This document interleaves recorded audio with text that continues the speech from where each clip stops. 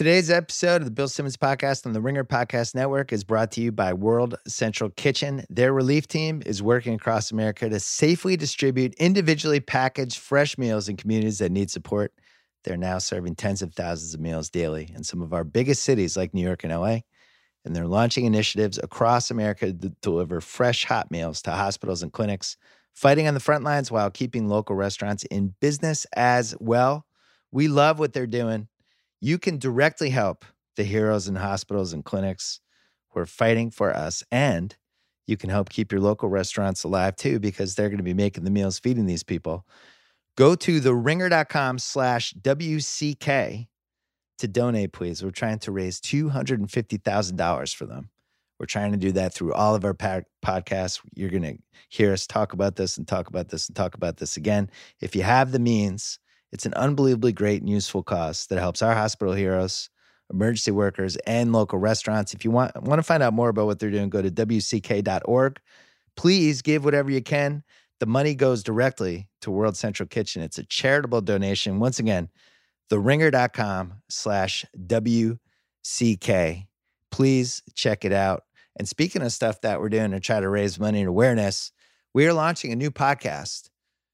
It's a limited podcast. It's called Flying Coach, and the two hosts are Steve Kerr and Pete Carroll. Yeah, championship coaches. They wanted to do this. They wanted to raise money. They wanted to raise awareness, and we figured out something. They're going to do a podcast that is going to talk about coaching and leadership. They might have some guests on. I'm not sure how many we're going to do, but we're going to do a few of them. And we donated $100,000 to the Warriors Community Foundation that they're going to disperse to a bunch of different COVID-19, different charities, funds, things like that. And then we also donated $100,000 to the Seahawks Charitable Foundation, and they're going to do the same thing in that area. So we're off to a good start with the pod. Very excited about it. It's for an awesome cause, and it's something they're very passionate about. I think the most shocking thing for us was that it turned out Pete handled the technology better than Steve was. I had Steve as a minus 250 favorite to be able to figure out the recording equipment and the Zoom, all that stuff. Pete nailed it. Steve struggled. I'll be honest. There were some struggles on the Steve Kerr side. So we learned that one, but we are running the first podcast. It's going to run on the Ringer NBA and the Ringer NFL podcast. So stay tuned for that. It will run on Monday, and then we're going to have the Flying Coach feed. You'll be able to subscribe. You'll be able to get all the ones. We're going to do another one later in the week with them, just about their whole draft process. But this first one's about why they did it, mentors, all that stuff. And I'm really excited about it. It was really good. I was really psyched. So we have that one. We also, the other podcast we have coming, The Wire Way Down in the Hole, which is available right now to subscribe on Spotify and Apple, wherever you get your podcasts. Van Lathan, Jamel Hill, they're breaking down every single Wire episode, starting with the first one. We're launching 2 podcasts on April 15th. A big overview podcast, why we're doing this, history of the show, all that stuff, and then a breakdown of the first episode, which will be a little bit like the RewatchaBulls, but totally different too, obviously. Some categories, some awards, some really fun stuff, and that podcast is going to be really, really good. You can check out The Wire. It's on HBO Go for free. It is on Amazon Prime if you have that one. So if you want to start watching season 1 so you can time it with them, knock yourself out. Do it. Don't forget to check out theringer.com and all of our other awesome Ringer podcasts. So coming up, Ryen Russillo and I, we're going to hit a whole bunch of things, and then we're going to start a little series near the end called the RewatchaBulls. 6 of our favorite Michael Jordan games. That's all coming up. First, our friends from Pearl Jam.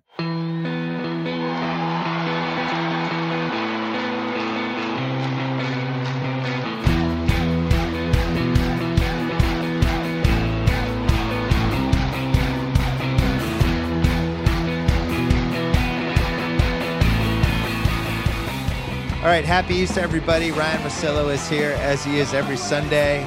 Normally, we would be talking about the 2020 Masters.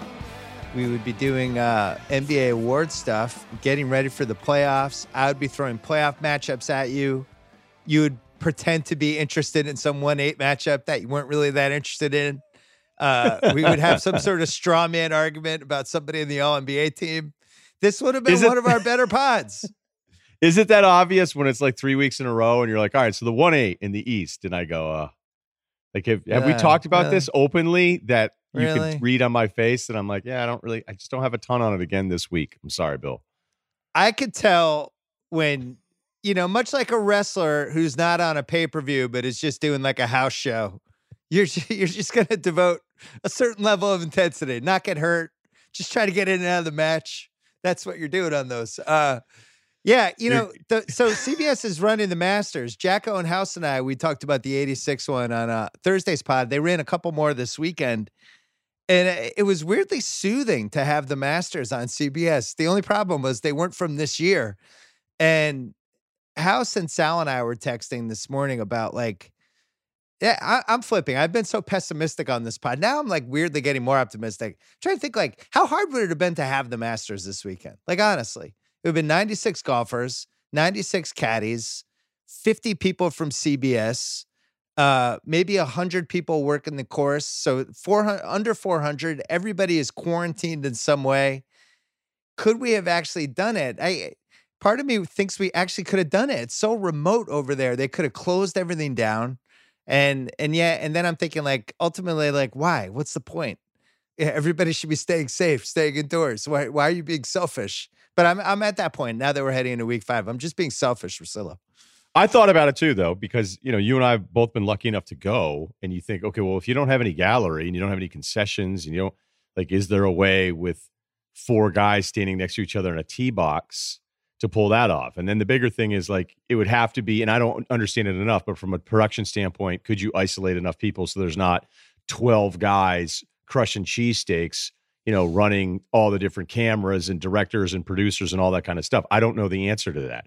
But I'd imagine if you're the Masters, you're looking at this and saying, okay, maybe we could, but it wouldn't have been popular. That's the other thing, too, is you're just going to get dragged for trying to do anything. And it's right. People are actually still standing next to each other. I got kicked out of a CVS today because I didn't realize it was a law that you had to have a mask to go into a pharmacy.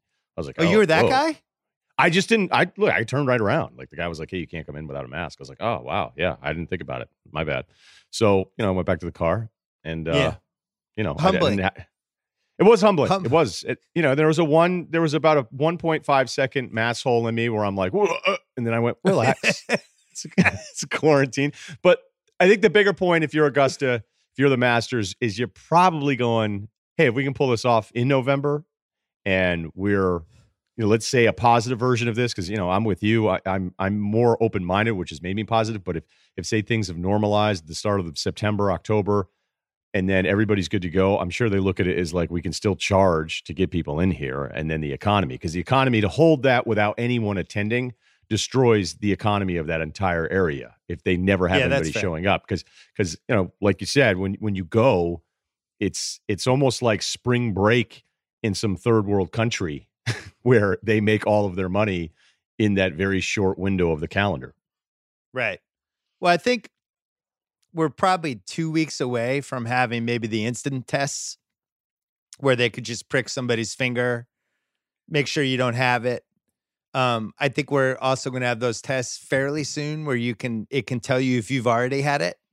Yeah. So I think 4 weeks from now, it's probably a little more realistic. We were talking last week about, what the NBA could do. And I've been thinking about it a lot because I was so much more pessimistic than you last week, but we stumbled on a couple things, talked about it with Zach Lowe a little bit when we did our Book of Basketball pod about the possibility, because I got some feedback from NBA people that if they do come back this summer, it's not going to be in arenas. It's not going to be at the Staples Center. It's not going to be at Madison Square Garden.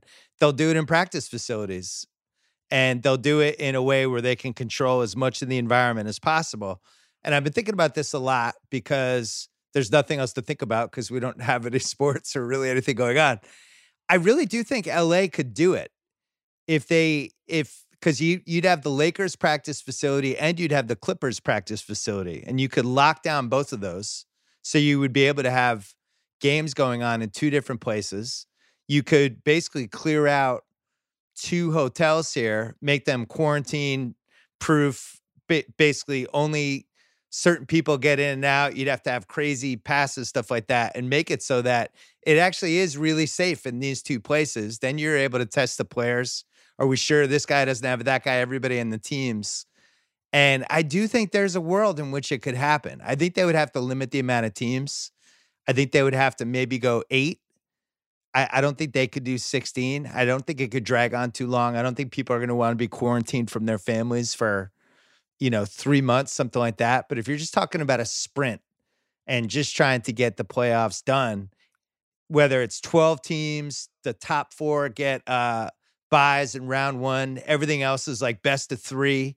And then it goes best of 5 for the second round. And you kind of move through and you try to get it done in 7 weeks. And everybody is either hotel or in one of those 2 quarantine places at the practice centers. TV cameras put everywhere. You limit the production. It's not crazy. I feel like that could happen. What I just laid out, does that seem at all realistic to you? This whole time, Bill, I mean, these proposals are happening, right? You've talked to enough people that we both know that it's like, it's almost like that joke about the writer's room, right? That there's no bad ideas in the writer's room when you're trying to figure out like how do we describe, like, and that's what I think these guys are doing is they're throwing a million plans out there instead of saying this sucks, this sucks, this sucks. Like, okay, look, we're still trying to figure out a way to get any kind of product on TV. Like I watched the horse thing today. Was it good? No, but I'm not going to rip it because they're trying to figure out something to put on TV, and some guys, from their home courts were out there competing against each other and trying to do something to put something entertaining on television. So whatever version of this is, like, to get in the way of like, oh, well, that's not good enough. I don't know if the start time, you could start it right back in the playoffs. It always has felt like the consistent thing is these guys need more time. I read that Baxter Holmes piece on ESPN where he had a lot of really good quotes from people that work in the league, GMs and trainers.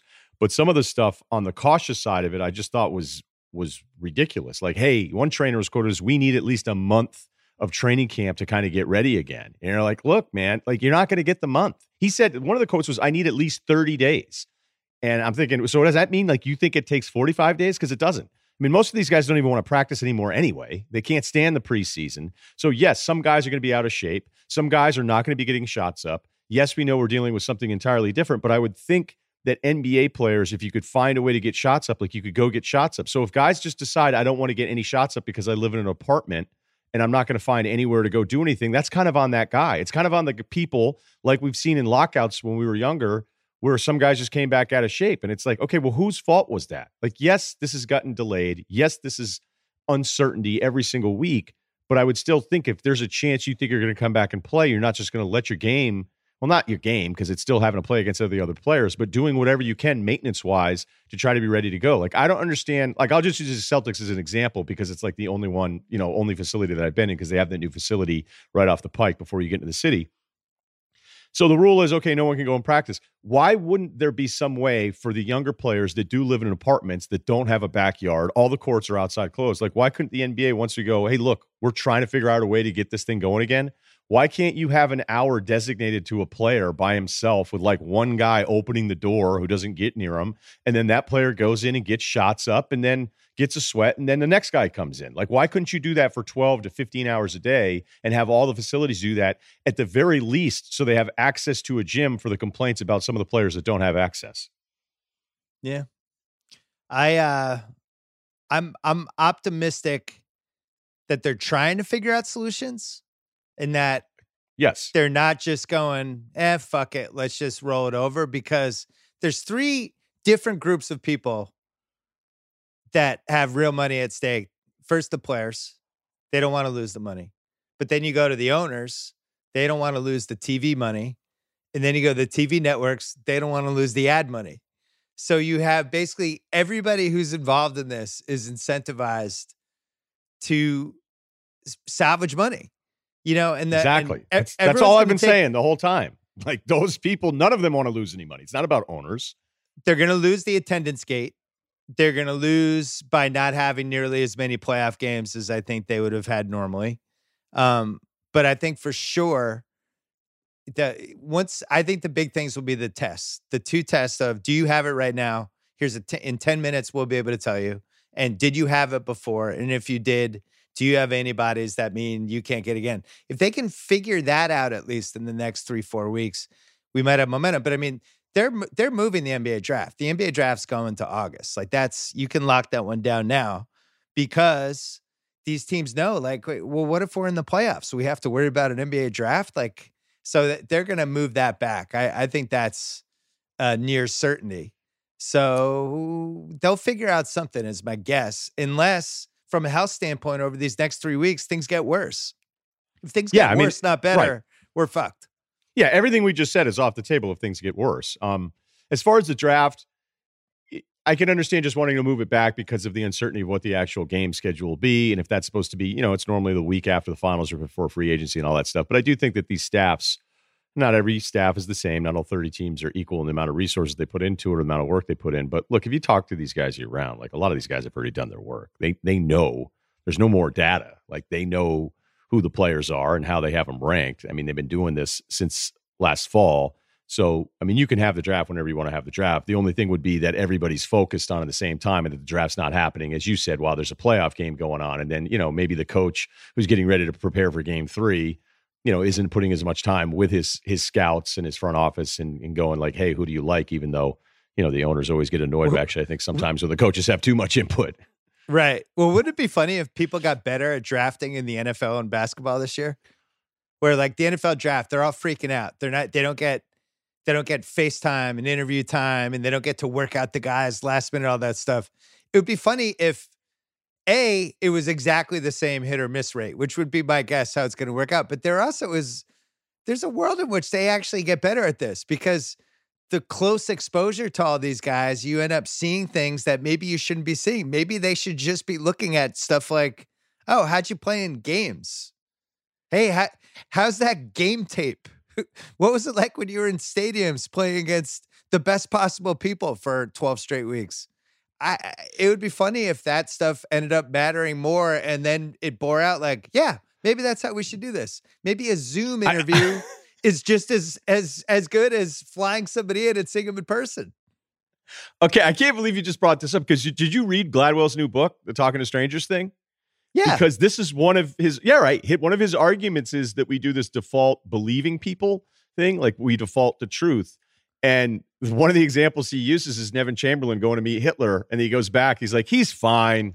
He's like, we're good. And Churchill's like, no way. He's like, not even close. This guy sucks. He's like, no, I shook his hand. He looked me in the eye.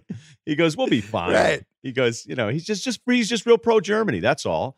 And like what you're saying is it's kind of, some of the guys that we would meet before the draft process and I don't like Van Pelt and I would argue about it. I'd be like, why do you think he's going to be good? Because he had a nice suit on and shook our hand. Well, I remember Jalen and I we did this job interview series in 2013. It was the last year where they made all these guys available.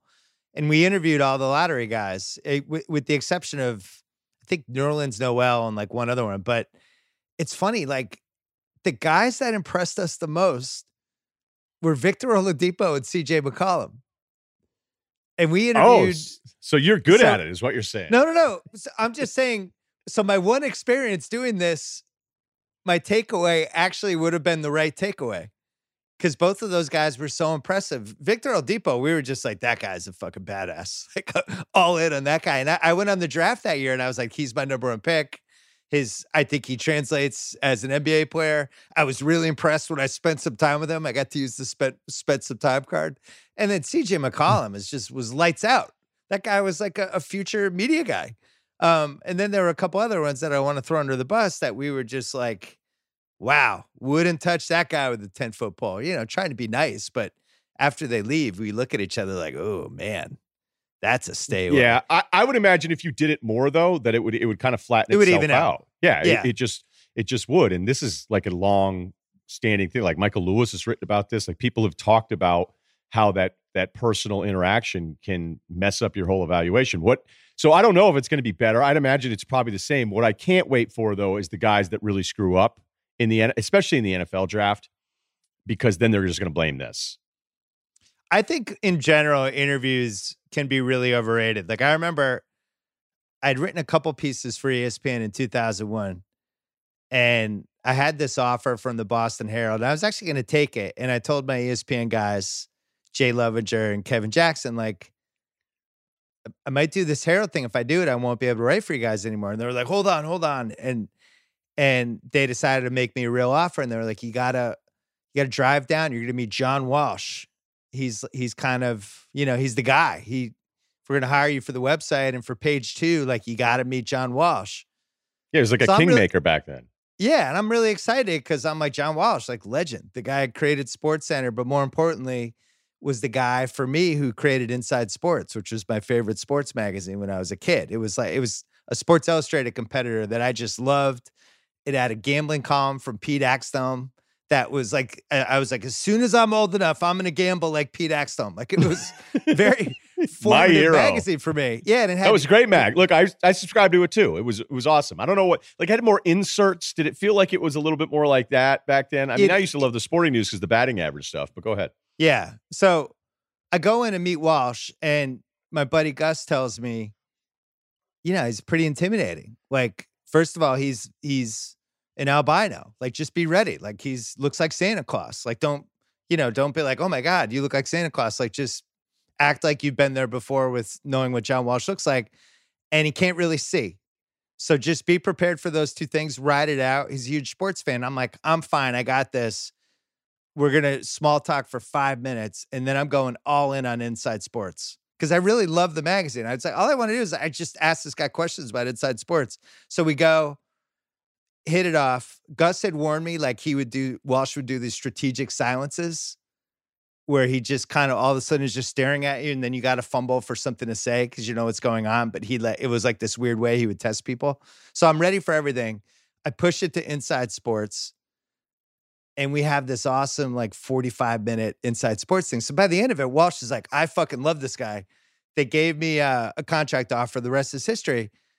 But basically, he liked me just because I raved about Inside Sports, right? That's not like a real reason to like me. I could have been the biggest asshole in the world just pretending I was a nice guy for an hour. As it turned out, I did have some issues when I was there. But I don't think my point is, I don't think it's hard to impress somebody for 45 minutes. Is it? Oh my God. I know you're speaking my language right now, because that was my thing when all of the draft prospects, NFL or NBA, and everybody would fall in love with these guys. And I go, do you know how hard, how stupid you have to be to fuck up 7 minutes? Like, you really got to try to fuck up 7 minutes. Like, in the handful of, what would say, hundreds of guys we come through there, less than a handful of them we ever left were like, oh. Like, when T.O. came by, he didn't even want to do it. He asked me to turn up the audio on SportsCenter that he'd just done because he wanted to watch him on SportsCenter.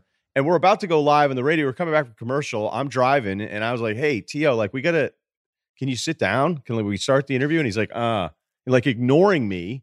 And I was like, fine, I got to turn the audio off. I can't have SportsCenter audio in the background while I'm doing this thing. So look, he sat down, he was fine, but you could just see, like, I don't know. And look, some people love T.O. Something was missing. But that, in that moment, trying to think, I don't want to just, I don't know, maybe I shouldn't do too many names. But like, we had one draft pick, sat down with Scott and I, and he had 2 phones going the whole time. Was watching both of his phones like this, texting, doing whatever while we were doing the interview. And we were kind of like, hey, we're going to go now. And then after we asked the question, he didn't do anything different. We're like, yeah, we're taping. Like, we're doing this. He's like, we're, and you're just like, oh, okay. So I would agree that you really have to be special to screw that whole thing up. But I know. It would be funny. I don't see how it's going to be better. We did this. I will say it was in the last 10 years. So it could be Grantland or Ringer. We interviewed somebody once.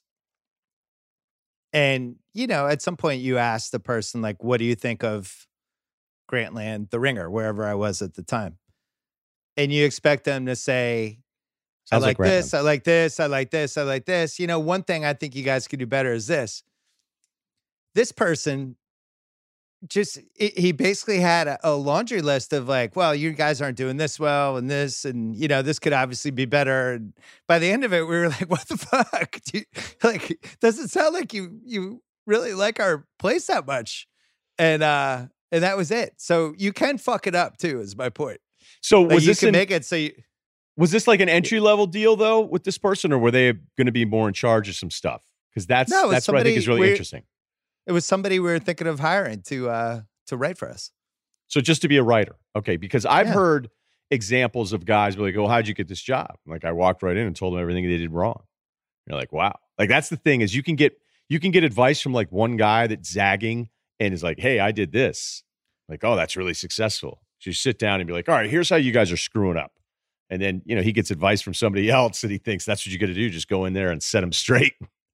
People have these weird ideas for how to handle situations. Cause like Connor, the guy I created 30 for 30 with, who runs content now for ESPN, he had this kind of self-imposed rule that anytime we were in a meeting with a bunch of people, and it could be anybody, he wanted to disagree with somebody once during the meeting.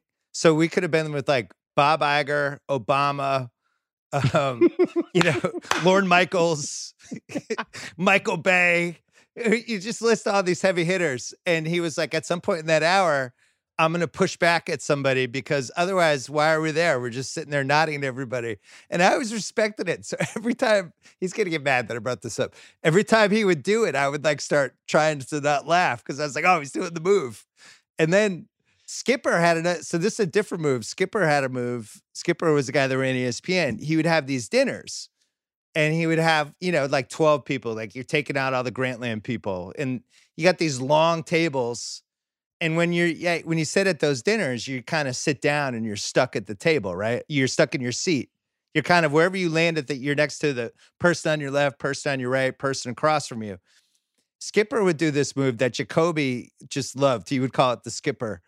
He would get up, somebody go to the bathroom, and Skipper would get up and switch seats so he could work different parts of the table. It was like watching a politician. So he'd be like, oh, and then and Jacoby would be like, look, he pulled the Skipper. And he would move to another side of the table, win that side over for like 30 minutes, and then drift over to another seat. And it was like the Skipper. But it's funny, all these little tricks people have. My point is, in an interview, you could pull a couple of those tricks. It would work. I could do 2 hours on this, okay? Because you and I have talked to enough. No, why can't we? You and I have talked to enough decision makers. And then look, you've been far more on the hiring side than look. I'm not even eligible for that part of the discussion. But sitting with so many different managers, specific to ESPN and all the different styles, you're just reading these John C. Maxwell books. Like every one of you have come up with a different tactic. Like I had one manager just decide he's never going to talk, never going to say anything, and you just be like, oh, okay, so like. Everything is as close to the vest. I'd be like, hey, what's going on with the studios? Are we moving those around? Like, we just need to know. Like, which studio is Cowherd going to be in? Which studio am I going to be in starting in the fall? Still a decision to be made. Be like, no, this isn't the tactic time now. Yeah. This is the part where you just go, hey, you're in A, Collins in B. All right, cool. Yeah, because we just want to set up our stuff. We want to be able to know where guys are going. Skipper was always really good in a room, though. Like, when you'd sit down with him, the best. You'd go, all right. When I didn't know, I'm like, okay, this guy's running ESPN, and then there's a part of the beginning of my ESPN career where finally when I was like, I guess I got to make some sort of connection with some of these people that are making big decisions because none of them are going my way. And I sat down with him, and within 10 minutes, I'm like, oh, okay. Like, I get it. Now I know why this guy's here. But there's all of these guys that pull these tactics. Like, we had somebody who worked on my staff once. Whenever we had like a Russillo show or SVP Russillo, whatever version of it, because a lot of the carryover of the staff, I had somebody on my staff that used to, in every single meeting, propose an idea. And it was, you always knew it was coming at like minute 40, right? If it were hour meeting 40, he'd bring it in at like 25. It was a 30-minute meeting. Shooting his shot. And that was the thing. And the thing, like, it was never going to go anywhere else for this person, but they couldn't stop doing this. So Scott and I'd look at each other, then Cannell and I would look at each other. We'd just be like, what are we doing here? And if we were meeting with the sponsor, his big thing was he'd planned something out where he was going to say like, hey, have you guys ever thought about an app maybe that did this? And it'd be like, oh, this is where you're trying to impress the room with some invention on the fly when I'm just trying to figure out like, how do you want us to read the flower ads? And it's so perfect because when you're around it enough, and that's what I would say to any manager, like if you have your tactics and you have your planning, just remember, if your staff knows you long enough, it becomes less effective because everybody knows it's coming. The Connor thing's hilarious, though. No matter who it is, he would just be like, what's up? No, he'd have to have one. He wouldn't let it be a shutout win for everybody else. He would have to push back on something. I always respected it, but it was always from a genuine place. Because if you're in a meeting for an hour, there's going to be one thing that you can kind of go, hey, well, wait a second. What about this? But It makes you seem engaged, though, which is a win, even if you're disagreeing with the person. So that's the thing. Look, anyone listening out there, if we ever get to work and be in the same room ever again in our lives, like if you're at some meeting with like 10, 12 people and you're there, it's basically like pickup basketball. If you're just running up and down the court and you don't touch the ball and you don't do anything, and then you leave the meeting and nobody can remember one thing that you did in the meeting, that's a loss. I remember when we had Grantland early on, we were doing the quarterlies. Remember those books we used to do? That was like the best pieces. Not always the best, but always like we were trying to make it like the best kind of representation of what happened for those 3 months of Grantland. And the person who was doing the quarterlies for us from McSweeney's, because that's who we were doing it with, was Juliet. And she was working for McSweeney's. And we'd have these meetings, and she was like 25. And we'd have these big meetings, and she would always like chime in and have ideas. And I would like, whoa, who's this? I'm hiring her. And so we hired her. And now we've worked together for 10 years. But it was all because in those meetings, she wasn't like the 25-year-old who's just like mealy mouthed, just kind of taking notes and not contributing. People notice that stuff. So if you're ever in those things, if you're not saying anything, that's not necessarily good. Now, if you're saying something, but it's idiotic, that's bad too. So you got to pick your spots. I don't know how we got on this, but hey, speaking of being in charge, it's good. By the way, just real quick, you love it. This is fuel for you. I love it too much. Yeah, I know, but I did meet with John Walsh. I was like, I've heard this guy's really, if you can get it on the good side with this guy. I went nowhere, gave me a good book recommendation, never talked to him again. Oh, you should have brought up Inside Sports. That was it. He just told me how stupid radio was. I was like, oh, okay, for like 20 minutes.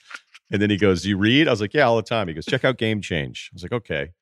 And then I think I followed up. I was like, great book. He's like, glad you liked it. It's been about 12 years. I think he likes you now. Came around late bloomer with Walsh. Speaking of being in charge, actually, let's take a quick break, and then we'll come back. We're going to do top 5 worst NBA GM jobs, but let's take a break.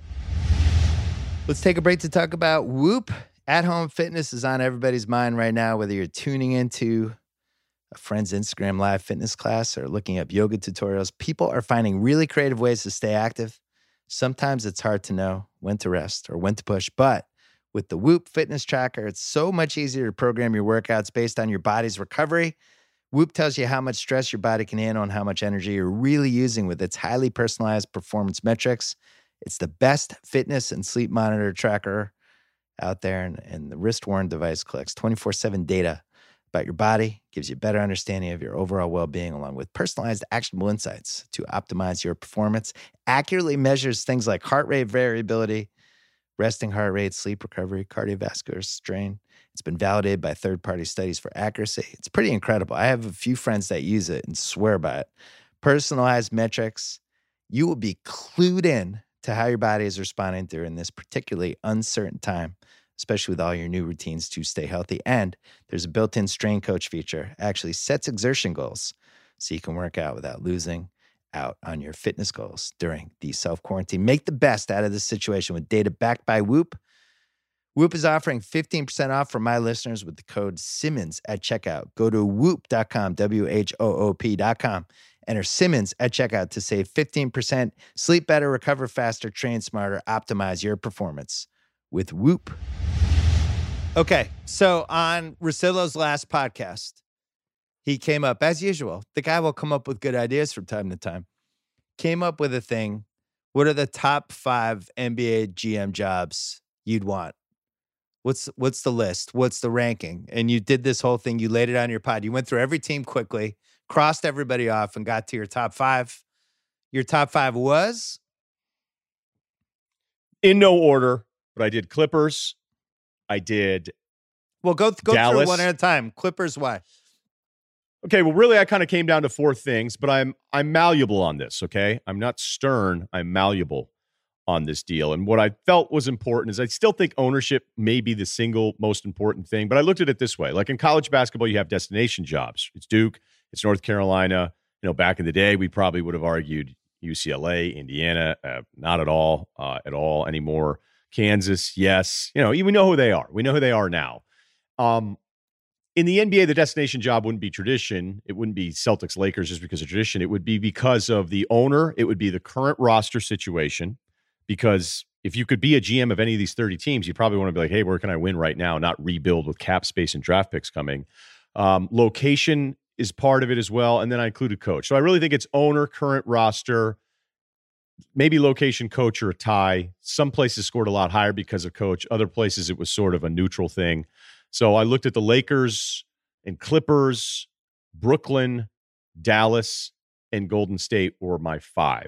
I am open to debate on a few of those, but the reason I went Clippers is that ownership group is so strong. They will spend any amount of money, the resources they put into that front office, which is an amazing front office, and Doc Rivers.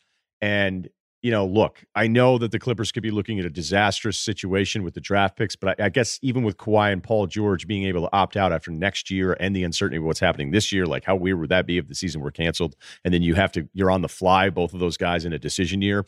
Yes, it could be disastrous, but I still think I have a hard time believing like Kawhi and Paul George are both just going to opt out and bounce after 2 years. So I'm taking that risk, but a lot of that has to do with ownership because I don't know that even the media and certainly fans appreciate enough how many times an owner is really making the last call. You can have a GM, you can have a president of basketball operation, you can have all of these guys with big titles, but especially now with so many GMs not being former players and somebody that, the owner almost still kind of looks up to in a worshiping fashion. There's some guys that have these gigs and it's like the owners are just huge fans of that guy when he used to play.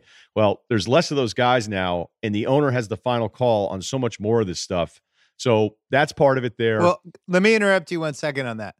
The one thing with the owner that I've heard over and over again is if he has the one person he trusts, he'll still overrule that person if he feels strongly about something. The best situation seems to be if there's like an inner circle of maybe 3 others, and if the 3 or the 4, however, if they're all aligned on something and the owner disagrees and it's a good owner, I think it's a lot less likely he just goes against this entire inner circle.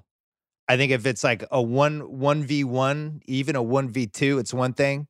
But like you look at how the Clippers are set up, right? It's Ballmer, but then there's Lawrence Frank, Doc Rivers, Michael Winger, and Jerry West, maybe. So 3.5. If all 4 of those guys are like locked in on like, look, we can't put SGA in this Paul George trade. That's crazy. I just don't think Ballmer is going to just plow over them and overrule them. James Dolan might, Robert Sarver might.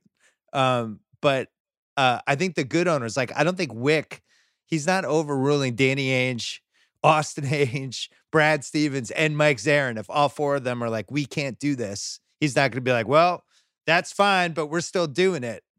The crazy bad owners would. But well, see, I think Ainge has that equity, not only because of the accomplishments as a GM with this team, but he had the equity being part of that Celtics team in the 80s.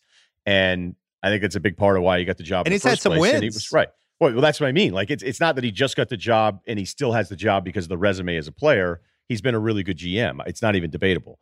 So this guy who took the Chicago job, who's gotten more coverage over the last few days than maybe any GM hire ever, just because there's nothing to write about. I mean, Arturas, whatever his name is, I can't.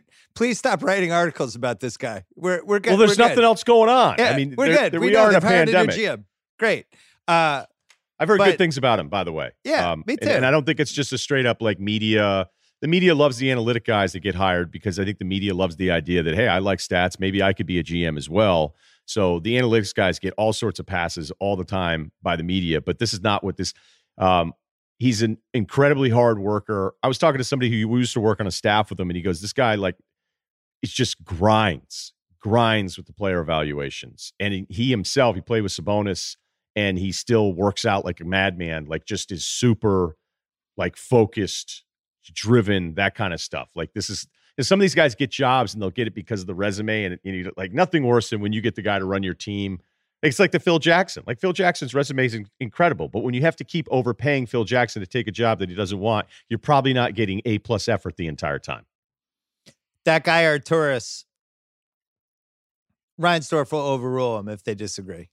Well, it's the son more than son more than Jerry. Michael, I mean. Right? Yeah. Ultimately, they're going to do what Michael Reinsdorf does.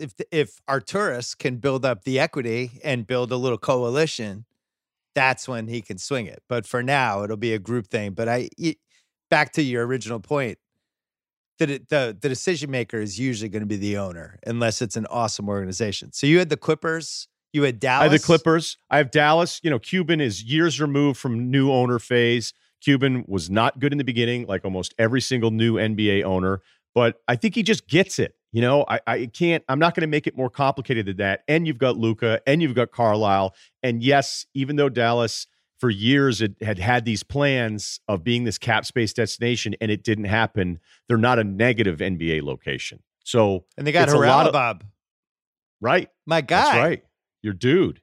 I mean, look, they pulled off the Luka trade and it's the best move anyone's done in the last 5 years. There's a lot of teams that could have done it. Could have moved into that spot. Could have moved into 2 or 3. They pulled it off. And better than Tatum? Better than Tatum? Luka's the better player. Here's the thing. The Celtics could have just taken Tatum. They could have taken him at 1. They move back. They get this awesome Kings pick that ends up being the 14th pick. Wasn't that awesome? It was a shrewd move to take the right guy. But that Luka trade, it's like, they weren't going to get him. They had to move up. They gave an unprotected lottery pick the following year. They put, they paid a pretty premium price. It was smart. Fultz was such a definitive number 1 that it was, I loved it because I was a Tatum guy, but shocking. All right, look, so Luka's going to be the better Clippers. player. Yeah, right. Clippers. Brooklyn. Okay, I understand that Joseph's thigh. Boo, thumbs down, boo. Okay. I think the NBA world is sleeping on this Kevin Durant guy a little bit, and then I'm going to trade Kyrie. So good luck. I'll get some pieces back from Kyrie. I also think it's a cool location, and yes, it's still TBD on this ownership change. And I think the Atkinson firing was a bit of a new owner syndrome there, but I'm thinking location, I'm thinking Durant. And yeah, the coach right at this point is TBD because we don't know. I got some serious pushback from some people when I said this on my podcast. So this one is, you're shaking your head in disgust. Well, Kyrie, A. B, nobody in New York cares about the Brooklyn Nets. They just don't. It's even worse than the Clipper situation. It's a Knicks town. It is. Who were the other 2 teams? Golden State. You're going to have the best backcourt in NBA history coming back. You've got a terrific coach. And, best organization.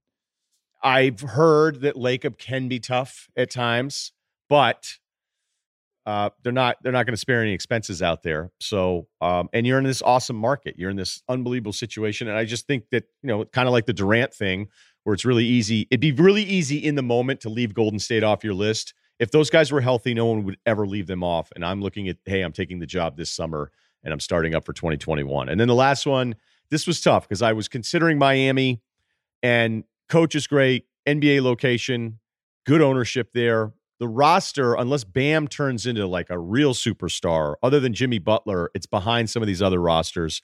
Philly is still, I think, an underrated pro athlete city. Every guy that plays there loves that city, man. They just love playing in Philadelphia. So there's that. Ownership is fine. You're probably going to have to get a new coach, but you still have real assets on that team roster-wise. So I was willing to listen to Philly. And then really what it came down to, do I want Anthony Davis in a year with LeBron still around in Los Angeles, even with ownership that's probably considered better, and because everyone in the media absolutely loves Jeannie Buss so much. So it's not me knocking ownership there. It's just that I think there's so many people in the media that just, I don't know, they seem to think it's like perfect ownership. And I would say it's been far from perfect ownership stuff over the last couple of years, but it's gotten better, obviously, because the players got better. But I'd rather be in LA with those 2 guys than Milwaukee, than be the GM in Milwaukee with Giannis and Giannis uncertainty. So those are the 5. I really think that, those are maybe the 8. You had the Celtics in there, right? So I didn't put the Celtics in because of some of the BS about it being, a place players don't want to go. You and I are, no one ever wants to hear from us, right? Because they just think we're incredibly biased. But you had the Nets over the Celtics? I'm wrong. I'm telling you right now, I should have had the Celtics in there instead of the Nets. All right? Because I I thought there were 4 no-brainers, and then that 5th spot, you could have had like 5 choices. I thought Celtics, Warriors, Mavs, Clippers. If you're just talking for anybody with best situation, destination, location, assets, cap space, I'm down with those 4. I think you missed one piece in your rankings that I understand why you zigged on it, but I'm going to zag. I was looking at the Knicks and the Bulls simply for the Theo Epstein Cubs savior thing. That if you do pull it off, it's the same chain of events that led to Affleck taking Batman. If you do pull it off, it's legendary.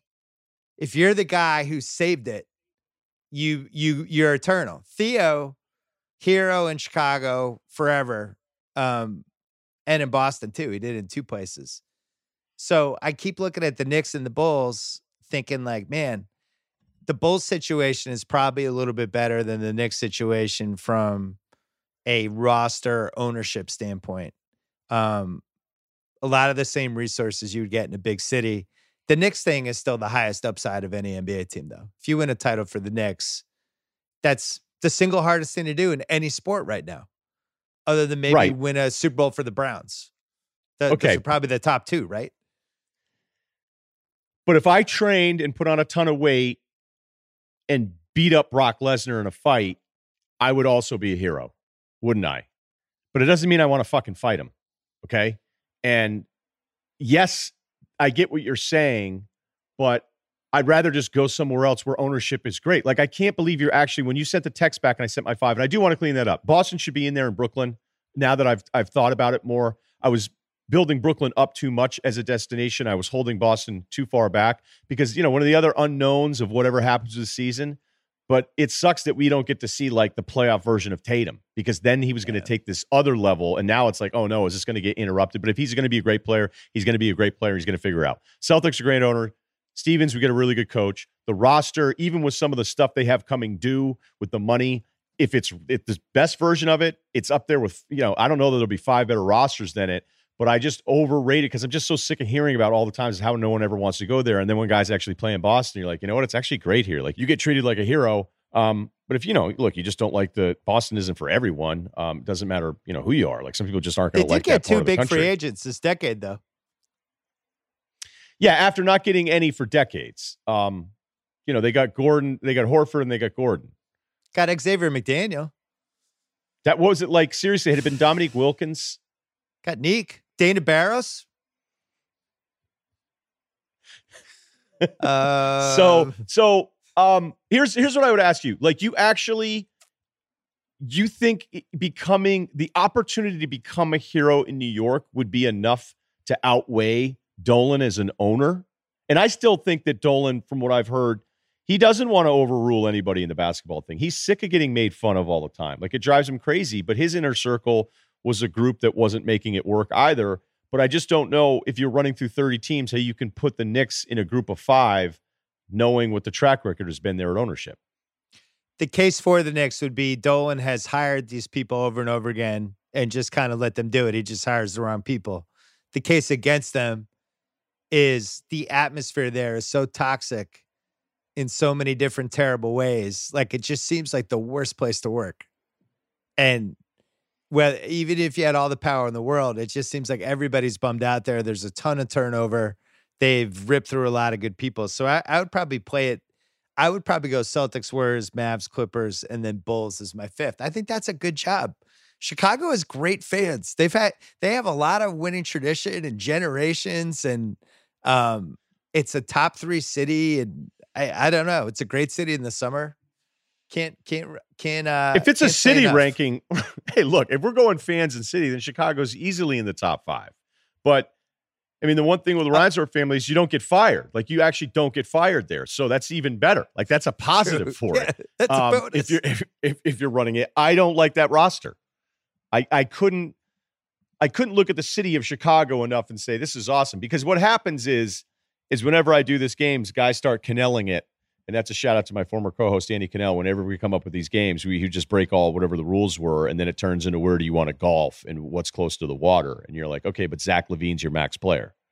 Right. Like, it's not about the lake in June. It's about, Well, let's get to the really important stuff. Insulting the fans out there who are going to be really upset if their team makes the top 5. But we're going to take a quick break first and then come back. The worst GM locations coming up in 1 second. Hey, as the novel coronavirus pandemic escalates in the U.S., public health officials are encouraging those who are experiencing signs or symptoms of COVID-19, such as coughing or fever, to seek medical guidance remotely. If you or a loved one is feeling sick, or you're just feeling worried, there's a way to help without leaving home. Row is offering free telehealth services for people seeking guidance and information on COVID-19. The service is available free of charge in all 50 states and Washington, D.C. Row's free online assessment will help determine if you are at risk. And if appropriate, Row will connect you with a medical provider for a free consultation. The assessment was designed by doctors and infectious disease experts and is based on guidelines from the CDC and WHO. Visit ro.co/coronavirus on your phone or laptop to complete a free online assessment or just learn more. If you're worried that you may be experiencing symptoms, go to ro.co/coronavirus to start your free assessment today. ro.co/coronavirus. All right, so I made my list of the 5 franchises, just for lack of a better word, bottom 5 NBA GM jobs. And how do you want to do this? Because we haven't gone over our list. How do you want to do this? I want you to go first. I took too much time on that, and I feel like the Celtics omission of my pod, and now that I've had days to think about it, and I probably, I don't know, maybe I didn't put him in there because of you. It wasn't like I was trying to stir the pot, but I needed to think about it a couple days. Okay, that's fine. Listen, so I want you to go first. Quarantine. It's a quarantine. Nobody's holding. Yeah, but I don't know. I'm rarely uncertain on that kind of thing, and like I said, I was malleable on this whole segment. All right, so I'm going to give you my one honorable mention team, and then I'm going to go bottom 5 from 5 to 1, and I'll stop after each one if you just want to jump in with a quick bit. My honorable mention couldn't crack the top 5. Sacramento. No playoffs or winning season since 05-06, 14-year drought. The reason I couldn't put them in, Marvin Bagley. I think Vivek's a nice guy. I'm not sure he's a good NBA owner, but I do think he's a nice guy. I do like their assets. I like Fox. I believe in Bagley. I just think he got hurt last year. I don't think he's a bust. I think he has a lot of potential. I like Bogdanovich, and I know they're going to re-sign him.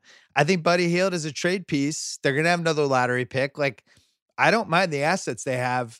And when you're following Vladdy, it's like following the shitty boyfriend. You know, when you're the next person dating the girl after they had the shitty boyfriend, you look fantastic. So I couldn't put them in. So here's my 5th worst bottom 5 NBA GM. People are going to be surprised. San Antonio. Couple reasons. They've already peaked. It's already they're already the guy who was awesome in high school and won 3 state championships at QB and point guard and dated the best looking cheerleader. And now he's still living in the cities. He's 32. He's about 75 pounds heavier. It's kind of off and on golf pro at the local club. It's not cool anymore. That's unfortunately, I think, where the Spurs are at. They had this amazing Duncan Popovich run, but now we're at the end and it's over. They have $112 million on the books next year. Their 2 best players are Aldridge and DeRozan, who are in, I think at the tail end of their primes and maybe even past their primes. They're both expiring. Their best future assets are Murray, who they're paying $15 million a year somehow. And I don't even know if he's an above average starting point guard. Lonnie Walker, Derek White. That's really about it. It's bleak. And they don't even really have a lottery pick this year. Small market and just the fumes of we used to be great and now we're not. So is that fair to put them in the top 5? No, because ownership is really strong. And I don't think the way most people think. The way you're thinking is how most people think. Where I don't want to follow this pop R.C. Buford thing for 20 years. If I were the head coach at La Tech and Saban retires and I'm the new hottest thing in college football and Tuscaloosa comes calling and offers me the Alabama job, I'm not going to say no because it's going to suck to follow Saban, and it's going to suck to follow Saban. You can't. That's not a good analogy though, because at Alabama, analogy. but you're still getting awesome talent at Alabama. With San Antonio, they hit the lottery. They had Duncan, they got Ginobili, they got Kawhi, they got Parker. That's never happening again. No, that's not happening again. But I wouldn't, like, part of your thing was it's over. So like the roster, when I was going through the 30 and I had 20 automatic no's, San Antonio was an automatic no. But it's not a no to the level. It's one of the 5 worst GM jobs you could get. Again, the rule is if you could be a GM of any 30 team, you have them ranked 26th.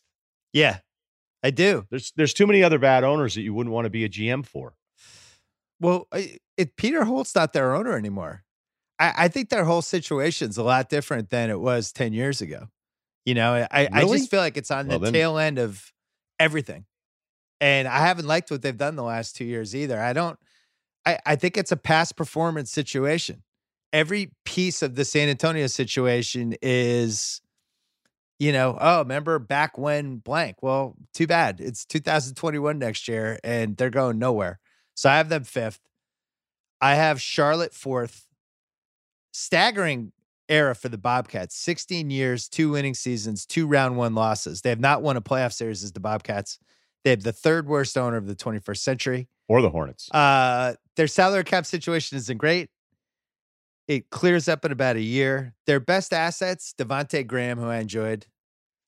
PJ Washington looked pretty good. Mikal Bridges. That's a feisty group. Oh, I'm sorry, Miles Bridges. And then Miles. Monk, who I'll never give up on. They've made some bad moves. I was looking backwards. Do you know that they picked SGA 11th and then traded backwards 1 spot and picked up Bridges in 2 seconds? I totally forgot that happened. That's a disaster. They took Monk over Mitchell the year before. 2 years before that, they turned down 4 firsts from Boston, picked Frank Kaminsky. In 2012, they didn't get Anthony Davis, took Kid Gilchrist over Beal. It's been a really rough run, and their owner isn't very good. And I guess the only thing you could say about what would be fun to take them over is just they've been so bad. If you did a good job, people would be fired up. But man, it's grim. Not to mention small market. Were they in your top 5? They were, and then I crossed them off because there's actually no tragic things going on the spreadsheet. So, I wouldn't say it's good ownership. I think Borrego's a really good coach. And that team, I thought, was going to be the least talented, least interesting team in the entire NBA, and the fact that they play as hard as they do. But there's nothing, I wouldn't say there's anything necessarily on the roster you go, hey, in 3 years, like this guy is going to be. But there's other teams where I go, well, look at what Detroit's going to be doing, and who they're going to have to pay. Oh, they're coming up. So, I have all right. In a second. My 3rd worst team is Cleveland. I just don't like their roster at all. I don't like the Sexton Garland backcourt. $91 million in Kevin Love next 3 years. Yikes. $40 million in Drummond and Nance next year. They've had 7 coaches last 8 years. They've already peaked. The post LeBron hangover. Cleveland wouldn't love living there. Not a lot going on. Not a lot of positives. But that situation is not as bad as my number 2, the Detroit Pistons. I'll just give you 2 facts with the Pistons. One is that Griffin has $75.7 million due next 2 seasons. So that's one. 2 He's probably going to opt in. Yeah. You think he'll opt in a year from now? I do. I have him penciled in for the opt-in. Then their best assets on their roster are Luke Kennard and Sekou Doumbouya. Is that how you say his name? What's the first round pick? It's about right. Yeah. Yeah, he was their lottery pick this year. Doumbouya. Those are their best 2 assets on the roster right now. That is a disaster. I had no idea it was that bleak. Yeah, when I don't know did what this, they've been doing. Stan went for it right there at the end, and it didn't work out. So my number 1 is controversial. I have Minnesota. I don't have any real roster flexibility at all. Towns, Russell, Culver, that's my foundation. Not really moving off that unless Towns forces me to trade him, and I got to trade him for 52 cents on the dollar, which would suck. I'm fucked either way. I don't think Towns can lead me to a title, and if I trade him, I'm not getting anything more than 50 cents on the dollar. So either way, I'm fucked.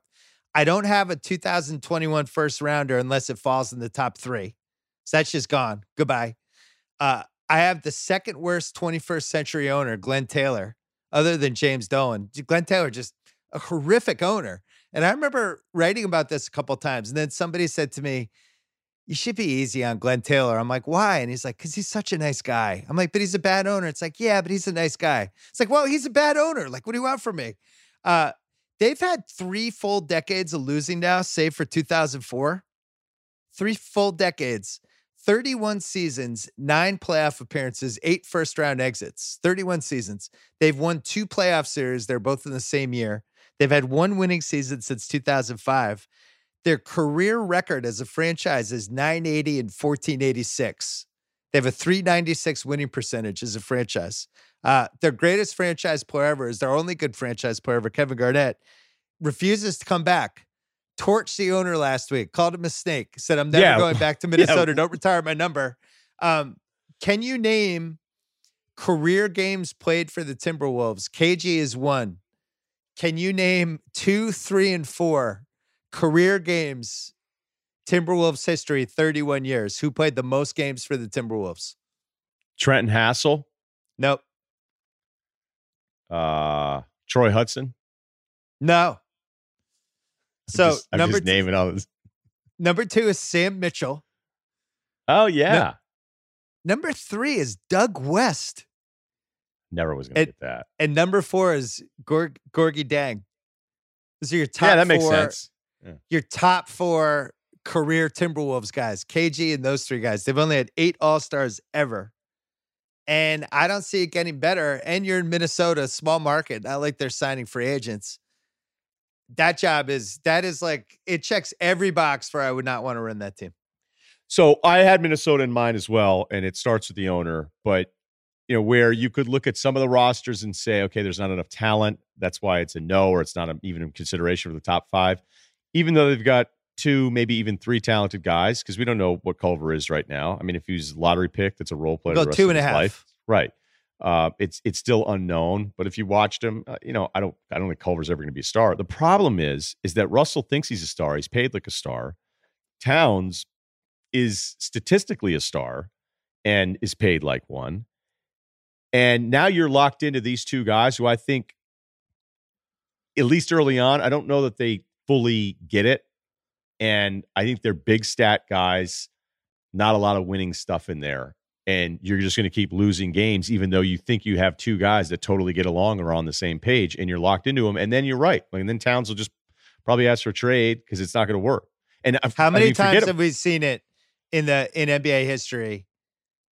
The Towns type of guy where it's like, well, this guy's good. I mean, he was 3rd-team All-NBA once. He's, statistically, he's amazing. 24-12. And it's like, yeah, but they just lost 18 games in a row. It's like Pau Gasol is a good example of this, right? I love Pau Gasol. I think he's going to be a Hall of Famer. Of course, he couldn't be the best guy on Memphis. He was the best guy on a Memphis team that actually had some talent. They went like 22-60. And you have these guys, Bosch was like this in Toronto. You have these guys, they're quote unquote franchise guys. They're just good enough to be in charge of the franchise, but not good enough to actually lead it. And you're just kind of fucked until they leave. And then when they leave, they could go to a situation and be awesome. And then it's like, oh man, they traded Karl Towns. Why'd they do that? Guy's in the finals. Dumbasses. It's like, well, did you go look and watch their last 3 years? Like, this is kind of what happened with Anthony Davis in New Orleans to some degree. I mean, he's much more talented than all the other guys I mentioned, but they couldn't win when he was their best guy. Towns is the poor man's, homeless man's version of that, where they just can't win with him. And it's not going to change. Yeah, when you said, can he lead you to a championship? I mean, just get me to the 2nd round and I'd be happy if I had this gig right now. But that's the fear of that. It's owner, it's location, but it's also, I might have a 1 and 2 max guys that are on the books for a long time that I can't do anything. I will win nothing. They need to find those winning plays in between all the 3-point attempts. Like, they have to find those things that, we are reminded of that exist when you go back and watch some of these old playoff games that we were watching, where there's just, like, I've never felt stronger about this before, but this league, as great as it is, and the depth of the stars at the top, there are just so many dudes putting up big numbers, even big efficiency numbers. Some advanced metrics where you go, wow, look how great this guy is. And you go, is he? Is he? I don't think it's ever been deeper with more misleading stat guys than it is right now. So Minnesota's in there for me. Totally agree on Cleveland. Detroit replaced. I took Charlotte out of there because I just don't think Charlotte's necessarily. Look, we're talking about the bottom rosters right now, so there's not a ton of I like their coach a lot. Cleveland, yes. Minnesota, yes. I put Sacramento in there because of the ownership thing, even though, yes, you know what? They've been, that's the other thing of this, all the lost stories of the season, their resurgence, modest resurgence heading into this last stretch, right before all this happened, was completely, it's nobody ever seemed to be bringing it up. But how did you not have Sarver and Phoenix there, even if I probably like Ayton and Booker more than you do? I just think they have real assets. Okay. That Sarver situation is a nightmare, but they just have talent. You could make moves. You could figure that thing out. The question is if Devin Booker this summer is get me the fuck out of here. But if you have Booker and Ayton, some of the other guys that they have, I can work with that. I can work with the crazy owner. I mean, you think they had that crazy owner all through the 2000s. They almost made the 2010 finals. They almost made the finals a bunch of times with Nash in that 05 to 07 range. So if you have talent, you can survive the crazy owner. And for whatever reason, they keep stumbling into talent. They've gotten lucky a couple times. But by the way, you're right on that Holt situation. It's dicey. There's a divorce. So the Spurs thing, I just was looking it up on the fly as you were going, hey, that Spurs ownership thing isn't what you think it is. You're right. I just wanted to share that with everybody. Ship has kind of sailed in San Antonio in general. I don't think Pop's going to be there much longer. I just think the league caught up to them in a lot of ways. And, they won the lottery with Tim Duncan and they won the lottery with David Robinson. It's unbelievable. Yeah, but they still extended it. They still extended it 12 years longer than any of us thought. So if they're 20 years, amazing. It's over, right?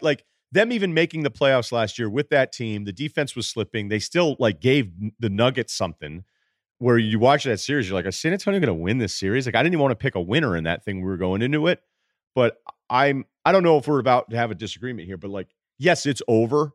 And there's still some people in position with RC and Pop there, but the roster things, their two best players, LaMarcus is 34 and expensive, and DeRozan's 30, and nobody wants to pay him in the league. But it also, if Belichick doesn't make the playoffs this year, will people say, they finally caught up to that Patriot way? It's no, they were kind of due. They were kind of due to fall apart at some point here after 20 years. Yeah, but I think there's a similarity with Belichick that we've seen with the Spurs, where Belichick, what was his last really good draft? Ultimately it's the drafts that make it. It's 2011. The Spurs are in this situation with Grant Hill and Tony Parker, where Tony Parker, there's some off-court stuff. They have George Hill. He's kind of ready to be a point guard, and they're shopping both of them and trying to figure out, we could either cut ties with Tony right now and try to get a lottery pick, which they tried to do, or we could trade George Hill. They end up doing the George Hill trade. Kawhi falls miraculously to the 14th pick and sets up this Indiana trade which Zach Lowe wrote a whole long piece about that in Grantland many years ago, laying out all the flukes that led to that trade actually happening. They keep Parker, and Parker is really, really great in 12, 13, 14. Kawhi becomes this guy that he becomes, and it all works out.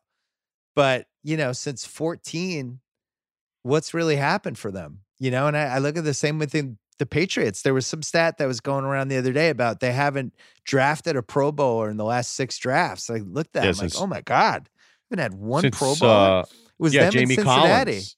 Jamie Collins was the last one. And honestly, he was kind of a weird fit at times too. And then it's okay, was he awesome? Or they actually were fine with him bouncing and then did bring him back a little bit later. You're right. I mean, the draft has been, you're talking about the Tony Parker deal. He was going to be sent to Toronto for the Valanciunas pick. Yeah. Right? Is that what you're talking about? Yeah. It's crazy. All this stuff that happens in life where you're if one of these things had happened differently, none of this other stuff happened. You could have been at the Herald right now. I could have been having you on my world famous podcast. But let's check in with local beat guy. Hey, right. Bill, when do you think the bees are going to get started again? Yes. Seriously. I've been talking about the high school championships. No, there's fork in the road moments, right? We see that with sports over anything else. the whole Tom Brady falls to the Pats in the 6th round. And it's like, man, they were smart to take him. And, well, they passed him up in the 3rd, 4th, and 5th round, Hey, you need luck, you need skill, the whole thing. So you had, who was your number 1 team? I think Minnesota's the most, I think the Minnesota one's the most problematic one. And it's not the lack of talent that other ones have. It's that I think you're digging yourself out. Not even digging. I think you have some real problems coming. And we already know what's happening. Like this Donovan Mitchell stuff in Utah. Like I love when this happens because I say it, I go, this job is about having any kind of assets for the next guy that's pissed off in 6 months. Because that's what the league has become. Who's the next guy to be pissed off? And you'll think, okay, all the pissed off guys have finally settled somewhere else. Like Jimmy Butler was the last mad guy. Okay, now he's in Miami after getting out of Minnesota, Philly. I mean, like Jimmy was like Chicago, peace. Minnesota, you're soft. And Jimmy was right about that stuff. Philly, good. I'm going to go Miami, do my thing. It's like, okay, it's settled. No, it never settles. It never settles. And I'm not saying like Donovan Mitchell's going to, but what's more surprising? Somebody like the league settling for a year or two where some guy doesn't call his shot and force his way out, or the unexpected name. Like if Kawhi can shut it down for a year and demand out of San Antonio, then anybody can do it. And that's why I look at Minnesota as one where you go, hell, there's even people saying, would he be the first dude to do a 5-year extension and then be mad after a year? And look, who knows? They're not in the playoffs. However this thing gets started up again, I don't even know if they play any other games. It gives everybody a delay of hoping they don't have to face their problems for another year. But if they're a 30, sub 30 win team next year, I just think that job is really, really tough. And yeah, maybe right after Garnett just smashing the owner publicly, because it sounds like Garnett thought he was going to get a piece of ownership at some point. He called them they snakes. definitely swerved. There was something. Yeah, there's something went on there. So I think Oladipo is very possible for the get me out of here lottery. He's going to be a little healthier. One of the Philly guys, definitely. If we're just talking about, and I think Tobias Harris. Not Tobias. And I think Devin Booker's got to be considered possible too. Next week's pod, we try to gather intel and get people to give us their top 5. Get me the fuck out of here, guys. Yeah, what's the acronym of get GMTFO, guys? GMTFOs. Towns is one. I mean, Towns, they're trading for D'Angelo Russell. That was almost like a let's have a kid to save the marriage type of trade, right? Yeah. No, let's have a kid. A kid will make it better. Let's do that. That was the D'Angelo Russell trade. But this is the most expensive kid ever. It's different. Yeah. And, by the way, they got rid of Wiggins' deal, who, look, Wiggins, if you're a T-Wolves fan, you're going, all right, wait a minute. All you guys did was beat up on Wiggins the whole time and how he was the most immovable contract. And we got somebody in here who's got a pulse.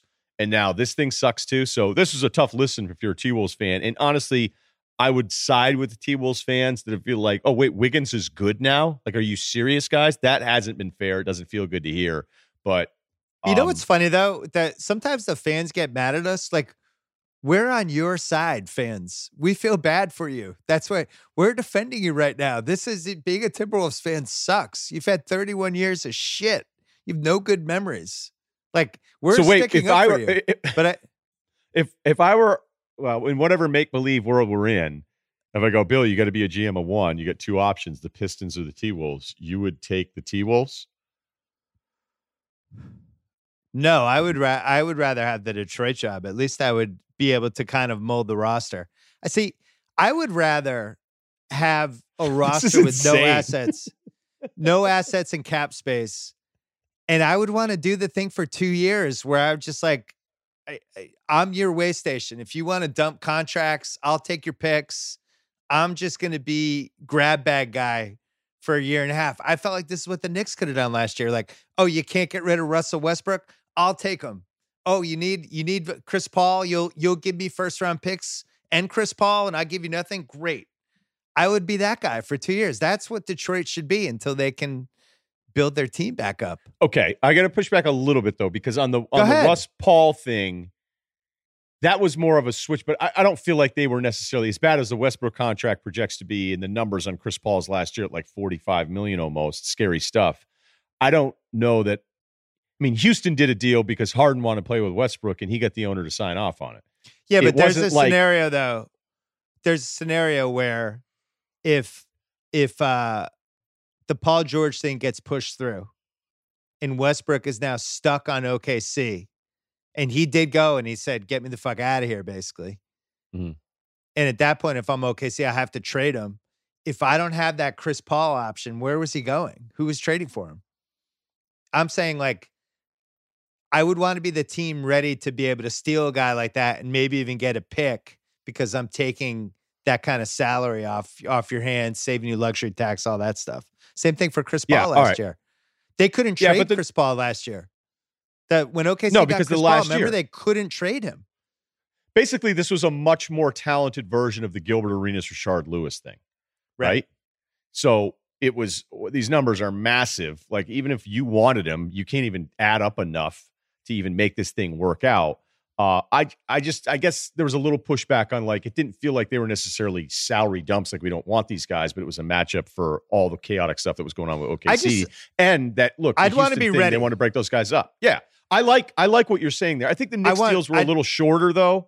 Like, I've heard you rip them for that. They did do shorter deals, and that's actually what I think you would do on top of that. You say, I'm going to take all your bad deals, and I'm going to give you a Jabari Parker at $20 million like the Bulls did, which was one of my favorite contracts, because then it was like, it's a 2-year deal. You're like, no fucking way it's a 2-year deal when it was first reported. And you're like, they didn't give him 2 years and $40 million. And it was 2 years, an option at 20. And you're like, can we already report that the Bulls are going to turn down that team option at $20 million? I would think that's going to happen more where, like you're saying, in a 24-month stretch, I'm going to give you a stupid number for a year because I don't want you on my sheet. Cap space is overrated, though. I would never be the GM that gave Larry Nance $13 million a year. I would never pay somebody who wasn't an all-star or a potential all-star double figures ever. That would be one of my moves. And I just think it's an unassailable approach. I can always find somebody who can do 80% of Larry Nance, the stats and whatever he gave me. I can find that guy every year. I can grab that guy in the G League. I'm just never paying for non-impact guys. And I'm just leaving roster and flexibility, all that stuff. I forgot to tell you this one thing I've been thinking about. You know, we always joke about the aggregators aggregating things we said in pods and getting blog posts out of them. Because I feel like this could happen with the Timberwolves. Be like, Russillo and Simmons named Timberwolves worst situation, or like turn it in some way. We call them the aggregators. Can we call them the aggregators? Because they're a little aggro. The aggregators. I feel like the aggregators are going to come at us a little bit for the Timberwolves stuff. What's the counter? What's the counter? I don't know. I'm trying to read the future. Like, if somebody's going to tell me Phoenix, that situation is worse, it's a better destination. I mean, Booker's probably... Phoenix has... Booker and Ayton are like top 25, top 30 trade assets right now. Ayton, look, I'm not a huge fan, but that guy looked good. And when he came back from the suspension. Yeah. No, his numbers were really good when he came back. He was impressive. He was a plus. And it wasn't just the raw stuff. If you looked at like his on-court, off-court, it was like, hey, guess what? They're just better when this guy's on the floor at both ends. And the guy was the number 1 pick last year, and then he missed time at the beginning of this year in a shortened season. So anybody that's going out, turn to the page, okay, fine. He's not going to be Luka. Like, if you're holding it to that standard, yes. But even in this weird small, does a center even matter anymore? I'd be trying to find a guy that I could play that's that size that can run around with all the small guys. And I kind of think that's what Ayton might be at the beginning of it. So Cleveland, I think, is a no-brainer. Detroit's got all that stuff coming up. Sacramento, I think, is still in the mix. Charlotte's a fair one to bring up here. But yeah, a lot of it's on Taylor. And I don't know why a Timberwolves fan would argue against their own owner. That's always kind of weird too. It's like, hey, we're the 28th worst job, not the 30th. Fuck you guys. Well, people take it personally because it's like, only I can tell you that my family sucks. You can't tell me. It's like, all right. All right, we're going to take a break. When we come back, the first of a limited edition series called the RewatchaBulls. Yeah, see what I did there? That's coming up. All right, I'm really excited to do this one because Miller Lite's going to come up later in the RewatchaBulls. But during this time of social distancing, connecting with friends over a beer today, it looks pretty different. It's the original light beer and my official beer in college. Miller Lite has always been there to bring people together in real time to connect over a few beers. But here's the thing. Have Miller time. it's a little tough when you can't be with your people. I know I'm excited just to have drinks with my friends again. Right now, we're doing it on Zoom. Guess what? You can have Miller Lite with your friend on Zoom. You can have Miller Lite with a bunch of your friends on Zoom. It's the beer that makes Miller Time possible. It's the original light beer that tastes great. It's less filling, which means it won't get in the way of enjoying time with your people. It's the beer I've gravitated toward really since I was legally allowed to drink beer. Just liked it. Makes me happy holding it. Miller Lite, the original light beer. When you're home, enjoy a classic. Available for delivery today. Celebrate responsibly. Miller Brewing Company, Milwaukee, Wisconsin. 96 calories and 3.2 carbs per 12 ounces. And since we're here, don't forget 2 new Ringer podcasts this week. The Wire, Way Down in the Hole, is launching April 15th, but you can subscribe now on Spotify or Apple. Jamel Hill and Van Lathan are the hosts. And then Flying Coach with Steve Kerr and Pete Carroll, limited edition series that is launching on the Ringer NBA and Ringer NFL feeds, but we will have a feed for that as well that you can subscribe to this week. But check out the first one is dropping on Monday. Very excited about that. Okay, back to the pod. All right, we're actually on pace. I'm really proud of us. I was trying to get all this in 2 hours, and I feel like we're on pace. So the Michael Jordan documentary, my friend Jason Hare is doing for ESPN. It launches next Sunday. It's 10 parts. It is 2 parts per night for 5 straight Sunday nights. First episode on Sunday night is kind of an overview. It's all based in this 97-98, his last dance, his last season on the Bulls. And then it goes backwards, jumps around, does a whole bunch of things. Second episode dives into that season more and does a lot of Scottie Pippen stuff. So be ready for that. But look, even though it's 10 hours, the Jordan story, like there's some real basketball nerd stuff I think we can have fun with here. I thought that over the next 6 podcasts, starting with tonight, we could pick an MJ game each Sunday and kind of dive into it and explain why we think this was a formative MJ experience game. So the first one we did, which I asked you if we could do because I felt pretty strongly about it, is game 3 of the 91 finals. And I think when people talk about the formative first 7 years of Jordan's career, first 8 years, they always go to the 63-point game against the Celtics. That was his arrival game. The shot against Cleveland. They go to when they finally beat Detroit. And then it kind of just fast forwards to game 5 in 91. And it's like, and Phil told Michael he's got to trust his teammates. Who's open? Pax is open. The famous story. He starts throwing it to Paxson. Paxson makes some jumpers. They win the title. He's cradling the trophy. Game 3 has been lost in the annals of NBA history, and I'm not exactly sure why. So when I texted you I want to do this game, what was your reaction? I was surprised, but I'm glad because I hadn't thought about it in forever. And it's coming off of a game 2 where Jordan was basically perfect in the game. He was 15-18, hit 13 straight, and made they the left shot. Chicago. Right. And he made a spectacular move by Jordan, the Marv Albert call. Thank you. And so they win that one 107-86, and you're headed back to LA, split. And I think let's go back further though. So previous year, 1990, Blazers Pistons final. Good series. People were kind of bummed out. It was the first time we had not had Magic or Bird in a finals basically since 1980. And nobody really liked the bad boy Pistons. I know that there's been a turn, recently. I think people have warmed up to them, but back then people were like, fuck those guys. Those guys, we just want to see the Celtics and the Lakers or the Bulls and the Lakers, or whatever. The Pistons were kind of in the way. Blazers knocked the Lakers out in 90. The 91 season. Can I just jump in on that Pistons thing? Like, Isaiah Thomas is one of the most underrated players, I think, in NBA history. Yes. He was just filthy. And think about that team, like the way it was constructed. And look, Vinny got it going, and Dumars had some big games, but there were so many times Isaiah had to kind of bail them out sometimes offensively. especially in a more physical era, as a smaller player, how small he was. But Isaiah does this thing where it's like, well, nobody likes us because we beat Bird, we beat Magic, and we beat MJ, and no one likes us, and that's why we're not remembered as much. No, the problem is that you're swimming in this neighborhood that's absurd. The 80s Celtics and Lakers, and then Jordan 6 and 8 years. And you're back to back in that little window. It's only 2. When Magic's in 9 of 12 finals, Bird's got his 3, MJ's got his 6. Like, that's just the way it works. Like, sometimes we're as basic as counters, and it's not even an anti-Detroit thing, which there's plenty of anti-Detroit out there, but it's not like putting you 4th in those 20 years is exactly where you belong. Right. They had a little Larry Holmes syndrome. Yes. So what about me? What about me? And it's like, well, you're following Muhammad Ali. Sorry. We're not going to get as excited about you. We're just not. So we have this 91 finals, and it just works out. All of a sudden, it's Bulls, Lakers. Magic is still throwing 100 miles an hour. He's still fucking awesome. MJ, we were so fired up to finally get him in the finals, and he gets there.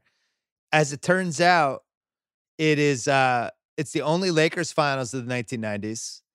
It's the last one ever at the Forum.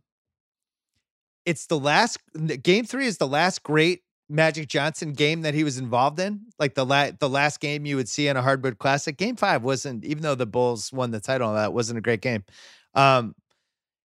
This was year 1 of NBA on NBC, where the halftime show, I don't know if you watched, but it was Bob Costas and Pat Riley. Pat Riley's like the best person who's ever done studio in an NBA game. He was it was such a loss when he went back to coaching. He was lights out. Marv and the Czar were great. Marv's throwing 130 miles an hour this year. Ahmad, this is his first year as a sideline reporter. John Tesh. And then on top of all this, don't forget Steve Snapper Jones. Yeah, and the Snapper. You also had really awesome season. So 90-91, it's the last year where Bird and Magic both had legit chances to win the title. It was the year Jordan became the man. You had a really dramatic Final Four because Pistons Bulls, even though it was only a 4-game sweep, that was the trilogy. People were fired up for that. LA Portland round 2 was also great. There were some great earlier series. Celtics Pacers, Bird against Person and Reggie Miller. Celtics Pistons was great that year. 76ers versus the Bulls. It was Apex Barkley. Warriors LA, the TMC Warriors. That was really fun too. And then I just wrote down all the great people that were playing this season. So for Hall of Famers, MJ, Magic, Larry, Isaiah, Hakeem, Drexler, Barkley, Malone, Stockton, McHale, Parrish, Robinson, Ewing, Worthy, Dumars, and Rodman. But then you have ascending on the green arrow pointing up, Pippen, Gary Payton and Sean Kemp, Reggie Miller, the TMC Warriors, KJ and Hornacek. All those guys are in the playoffs. Like, the league's fucking loaded. This was before expansion. It's tight, and it's just an awesome season, and everything crests with this Bulls-Lakers series. You must remember this back when, right?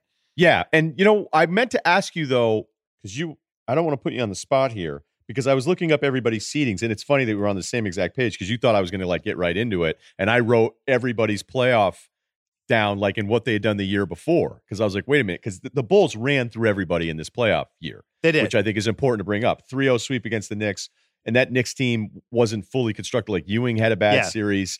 4-1 against Philly. They swept Detroit. That Detroit team had 9 fewer wins than the previous year. And so when you go back to that previous year, they had lost in 7, the Bulls had in 1990 to a Detroit team that won 59 games. You're like, okay, Detroit's taking a pretty big step back. And this Bulls team won 61 games. So I'm like, okay, so where were the Lakers going in all this? They win in 7 against Detroit. They get swept by Detroit, and Detroit felt like they had lost that one. 88 should have been theirs. Right. It all evened out. And it evens out. But I mean, I think even a Lakers fan, if you're being honest, in 88, it's like, we got one here that maybe we shouldn't have. And Detroit was so pissed off about it the entire year that's probably Detroit thinking they should have had a third one. What the hell happened in 90 when the Lakers were 63-19 and got blasted in the second round by the Phoenix Suns? Because I went back and looked at it, and there weren't. Go ahead. One of the great underrated playoff upsets that is never brought up or mentioned. Never. Phoenix was a 5 seed. It was just KJ and Hornacek and Chambers and this weird Phoenix team, and it was just a bad matchup for the Lakers. And the Lakers, I think, had Riley was Riley gone? I think he was. And they had Randy That's what I'm Fund as the wondering. coach. Yeah, so that weird coach thing. Magic was the MVP that season. It was just a bad matchup, but all of a sudden they lost the series. So at that point, people thought, oh, are the Lakers done? Then they just retool. They get Perkins, they get Vlade Divac, and all of a sudden have this really kind of funky, unconventional physical team that when you're watching the series, like this game 3, the amount of low post stuff was bonkers. But couple other things. It was still quickly. Riley, by the way. Fun was on the staff. Riley. Yeah, I mean, they went 63-19, and I was looking at the stats because I was like, wait a minute, is there an injury that I'm missing here? They lost to Phoenix in 5 games. KJ went off. Yeah, he went nuts. Absolutely went off. But yeah, that is a very, again, the grand scheme of things, who cares about this? That was the secret. This Achilles heel of that Lakers team was stopping point guards, because even the Sleepy Floyd game, the famous game when he just went completely out of his mind in the 87 series. But Tim Hardaway, KJ, Isaiah, these guys would go off. They didn't really have, it would be basically Byron Scott or Cooper trying to guard these guys. You mentioned the 91 Bulls, how they ripped through people. So their last 37 games, they were 30-7.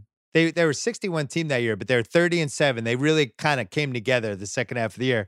15-2 in the playoffs, 9 double-digit wins. They only lost 2 games in the playoffs. One was in overtime, game 3 against Barkley and the Sixers. The other was game 1 of the finals, which was a last-second 3 by Sam Perkins. And MJ missed wide-open jumpers to win both of those games. So they legitimately could have gone undefeated in the playoffs.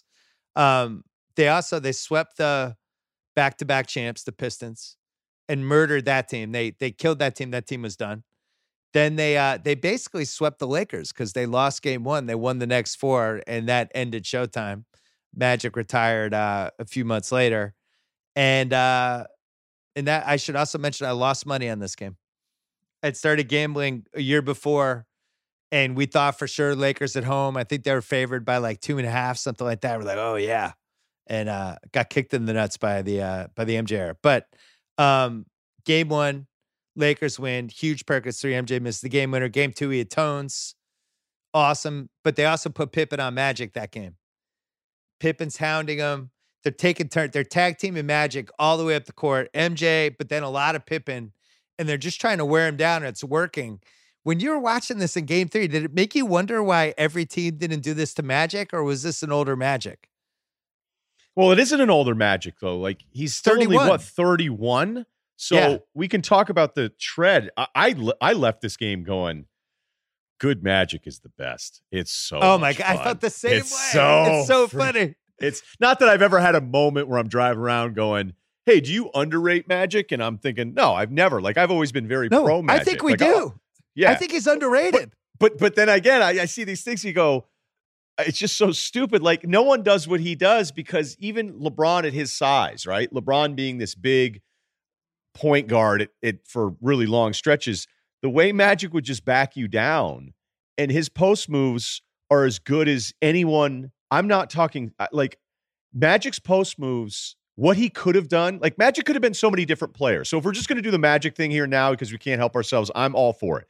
Because in my craziest phases, look, MJ's the best ever, okay? The oddity of these insecure Jordan fans, it's most people actually just concede that he's the best. You're arguing this position that almost no one else wants to argue. And there's moments with MJ in this game that we'll bring up where you're like, this is kind of why people look at him and say he's on a different level. But what I would do when I was younger and try to challenge this stuff all the time, I go, if you really wanted to break it down, what if you said you could have 5 of any players, 5-on-5? So 5 cloned guys against any other 5. And I would take in the clone conversation, which is obviously totally made up, 5 Magics, because Magic really could have done anything he wanted. He's a 6'9" point guard that's overpowering everybody, and he's backing you down with this dribble where his ass is right on you the whole time, and you can't do anything. And if he gets you deep enough for the post, he ate up Jordan. Every time he had Jordan single in the post, he killed them. And, look, that's just a size difference. And that was something that actually the Lakers are doing throughout this game. His passing out of the post, his reading of the double, all of the stuff that he did. Obviously, this goes back to when Kareem was hurt in the Sixers and he's a rookie and goes crazy in game 6. but Magic could have done anything he wanted at any time, and it just happened to be that he always had these other good players. It's like, so you don't need to shoot as much. We need you to initiate the offense. But this game is like an awesome, except late, it gets a little frustrating. But there's so many moments in this game where you just sit back, and I was howling watching Magic play again because it was just fun to watch Magic Johnson. I'm with you. I had him in my book. I had him fourth. It's too low? Bird. No, yeah, he's over Bird. And then LeBron, he kept going when LeBron won in 16, and you're like, okay, now it's probably Jordan 1, LeBron 2, Russell 3, something like that. But after watching, I hadn't really sat down and watched a vintage Magic game in a while. And I'm just thinking, like, honestly, to argue Magic versus LeBron is ludicrous. Both of those, Magic was fucking unbelievable. He was every bit as good as LeBron. He just didn't play as long. His career, no, he didn't, and it was a 12-year career instead of an 18-year career or whatever LeBron's going to end up with. But God damn, Magic was unstoppable. Unstoppable. So Magic's post moves, like his spin baseline, either way, that was. Yeah, both I mean, he could bring you hook shots across the middle, and you know, one of the things that was kind of the key theme in this game, if we go basketball nerdish, is that Chicago was big on doubling on the catch. You know, different teams do different things. They double. Like rarely you're going to see an NBA team just straight up double somebody in the post the whole time. But they double on the catch, and they'd send, like Jordan loved that stuff. The stuff where he, you know, years later swipes Karl Malone because he comes baseline because Malone takes too long. And you should have seen that because that's something MJ loved to do. He'd sneak off you and come baseline. But the third guy needs to pay attention to what that rotation is off the double. And the Bulls, as impressive as they were defensively, because they have moments in this game, you're like, this group, man, swarming. Fourth quarter overtime was, just ridiculous. Stupid. Like the Bulls' intensity defensively, this is something you should be showing kids, right? If you're a high school coach, how special that was. But they sucked off the double with the third guy, and Magic ate them up. And even Divac, who you're reminded, like, holy shit, like that guy was so skilled. When the Lakers would get it rolling, Chicago was stuck in this doubling the post catch where they were constantly getting burned on it because Magic was seeing everything, and then Magic would add his little flair to it. But yeah, there are really long stretches here, and they get up. I mean, I don't want to get too far ahead because I know how you're kind of running this. Can I do one thing on that though? Yeah, the thing that jumped out at me because I hadn't really watched a Magic game intently in a while. He by like 87. He adds this low post element and this back down thing and just gets better at every year. And he wins the MVP in 87 and 89 and 90 and is every bit as good as Jordan offensively. Jordan, I think, was a better all around player. But you watch the spacing, knowing what we know now, watching this game, and you have this completely unstoppable Magic backing down guys where it's like, there's no answer to this because if you double team him, he will find the right guy to pass to. If you have cutters, you're getting a layup or a dunk. And yet the Lakers didn't understand the spacing part. So they have like, first of all, they didn't make a 3-pointer in this game. There's only one. No, both teams 5. went 1 for 11 total in these 3-pointers. Like now, if you took this Laker team, you'd been like, okay, like if we went in a time machine after game 3 and just were able to talk to Mike Dunleavy, you'd be like, okay, here's what you do. Put Byron Scott in the corner. Just keep him there. Just trust me. Just keep him there and tell him all he does is shoot corner threes. Put Sam Perkins at the top. Just put him there. And then put any shooter in the other corner and just let Magic cook. Just let him do his thing. He'll find guys. Just trust me. But they didn't know how to do that. And it's like so cluttered. And in that fourth quarter in the OT, the Bulls were just so fantastic defensively. They were just able to swarm. Everybody's within 15 feet of each other. There's no spacing at all. But I'm with you. The Magic spin moves to both sides. It's unbelievable. He's so good. I urge everybody to watch this. I really enjoyed it. God, I fucking loved watching that guy. I was like, I got up and kind of, it was weird. Like I watched the first quarter and got up, was like, this is awesome. I'm just so glad. Like I took a break because I was having almost too much fun and I wasn't paying enough attention. And by the way, we should mention he doesn't have like, it's not like he's, incredible in this game. Like this is, what did he? Oh, he had one of those on his way to a big triple double first halves, but then they really from the late third quarter on, they fell apart in this one. Can we go back to one thing though? 22, 10, and 6. Typical Magic stats. But it wasn't like an awesome game or anything. Anyway, go ahead. I think one of the most important things when you go into this game, though, is trying to watch it through the prism of what we're talking about. MJ's in his 7th year, okay? And I've said this often, but if MJ were a player today, putting up the numbers he put up, he would get trashed by 50% of the media because he hadn't won yet. You thought LeBron had it bad. If MJ had his numbers and losing in the playoffs, it would have been, hey, year 6. Oh, MJ. But he was getting it, though. But he was getting it. It was just we had less ways to get it. Right. We didn't have we didn't have First Take back then. If we had First Take, it would have been the topic every day. Absolutely. And you know what? We know our dads were like, probably specifically your dad and my dad were like, whatever, 63 points and a loss, probably doing that kind of stuff. By the way, I was doing that too. So you can't watch this of, hey, this is the guy who's got 6 rings. This is the guy with 0 rings. And this is a Lakers team that's been in the finals basically for a decade straight. And yes, it's starting to leak a little bit here, but Magic is still, arguably the second best player to Jordan being the best player in the league at this time. And they play on this theme a lot with Marv Albert, who you're right, is throwing absolute 99 on the paint in this game. Good. Where there was a moment where Jordan doesn't miss a shot for 13 attempts in game 2. He hits 13 straight shots. And there was this thing where he had looked to the Lakers bench and Byron Scott got all upset about it, right? Byron Scott's like, he's taunting us. And I thought he kind of was taunting them. And then MJ sat down and was like, I wasn't taunting anybody. Of course, NBC never shows a replay of it, ever. The lack of replays in this finals, it was tough. And you could kind of tell it was NBC's first year with it. There was also another moment in this game where they missed a block. They just missed a play in the commercial altogether. And then Marv's like, hey, there was a block and Jerry Teagle's at the free throw line, so you didn't miss much. Yeah. Right. And then the guy who made that directing decision went on to do Nesson games for the Red Sox for a decade. Right. Well, right, because it's like, that guy got shut out. Well, I'm just saying, like, Nesson does this thing. It's like, walk-off home run. All right, first, this place that supplies paper brings you coffee, and we'll get to the walk-off home run right after Tom Caron. And you're like, right. Jesus. Like, every Red Sox game I watch, like, every big play, it's like, we're seriously going to commercial already.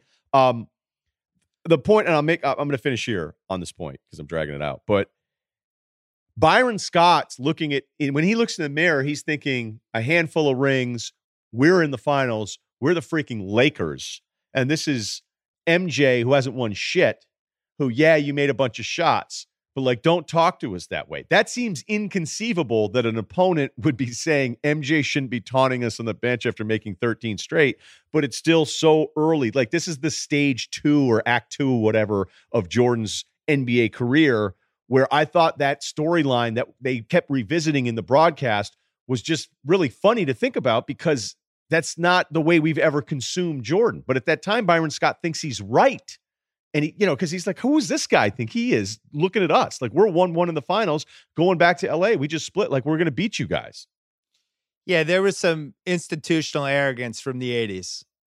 And I'd kind of forgotten a lot of it where people just loved the Celtics and Lakers and that whole thing. And it was like, it saved basketball in a lot of ways. Magic and Bird, I think, were 2 of the most likable players for other fans from other teams who were just like, wow, I just really enjoy watching these guys. They go at it in the 84, 85, 87 finals. They're widely credited as basically saving the NBA and pushing it to another level. So I went back and I read Jack McCallum's piece after game 4, the next game. So Sports Illustrated's closing on a Sunday. Game 4 was on a Sunday. So he's writing that piece. And he kind of goes into this whole thing about like, oh man, this MJ thing. And this is a paragraph he writes. The flip side to Jordan's great gift of inspiring wonder is that he invariably inspires jealousy and resentment too. And champion or not, he cannot match the Pied Piper popularity of Magic. There's a little bit of an anti-Jordan undertone to this, traceable to some Laker players and to some members of the media, almost as if Jordan must be torn down so that Magic can remain on top. It shouldn't be that way. There's room for both. So we're trying to make this point here, but this is how everyone felt at the time. It was kind of like, fuck this guy. This is still Magic and Bird's league. And we had Bird on the Celtics wearing the fucking back brace, trying to make it to the finals again, almost doing it. And then you have Magic, like with these new teammates, all this stuff, still unbelievable to watch. And he has a chance to win another finals. And Jordan and Pippen are like the bad guys. And now, and they're young. Years, it flips. It flips. All those guys, right? They're so young too. Like when they're being introduced, you go, okay, Jordan's in his 7th year. Like Pippen's only a few years into Pippen's the league. Horace baby Grant, in this game, yeah. Horace Grant, is young, and those are their 3 best guys. Like that's actually kind of back, growing up when we were watching these games. That's a young group to win an NBA title, even though Jordan's been in the league for 7 years. Really, really crazy athletic. And so, that Pistons team, when they started coming up in the late 80s and they were able to throw, Rodman out there with Isaiah and Dumars. And I remember when Rodman really started guarding Bird, my favorite player of all time, and just being like kind of nervous, like, oh man, what's this? This guy, Bird like can't go by this guy. What's going on? He was just at a whole other level of athleticism. And then you see like Pippen and Grant, and then even like guys off the bench, like Cliff Livingston's a beast in this game. But this Bulls team was really good. The 92 version was probably, they had a little more confidence. I think Pippen was better. But I think this run they had was probably the best of all those 3 first title seasons. Pretty unstoppable. The weird thing about this game is that once you want to talk about spacing and stuff, like every time I see Bill Cartwright get a touch in this game, I'm like, okay, it's just a waste of a possession because it's never really set up. It's just, hey, it's Bill's turn to shoot. It's the old inside out thing, but nobody's shooting. The Lakers have no shooting, by the way. They get destroyed on the boards because of that athleticism you're talking about. They played a bunch of different centers. Even the Bulls, Stacey King comes in and Marv's like, there's talk about weight issues and, he's not happy telling Phil Jackson. He's not happy about his minutes.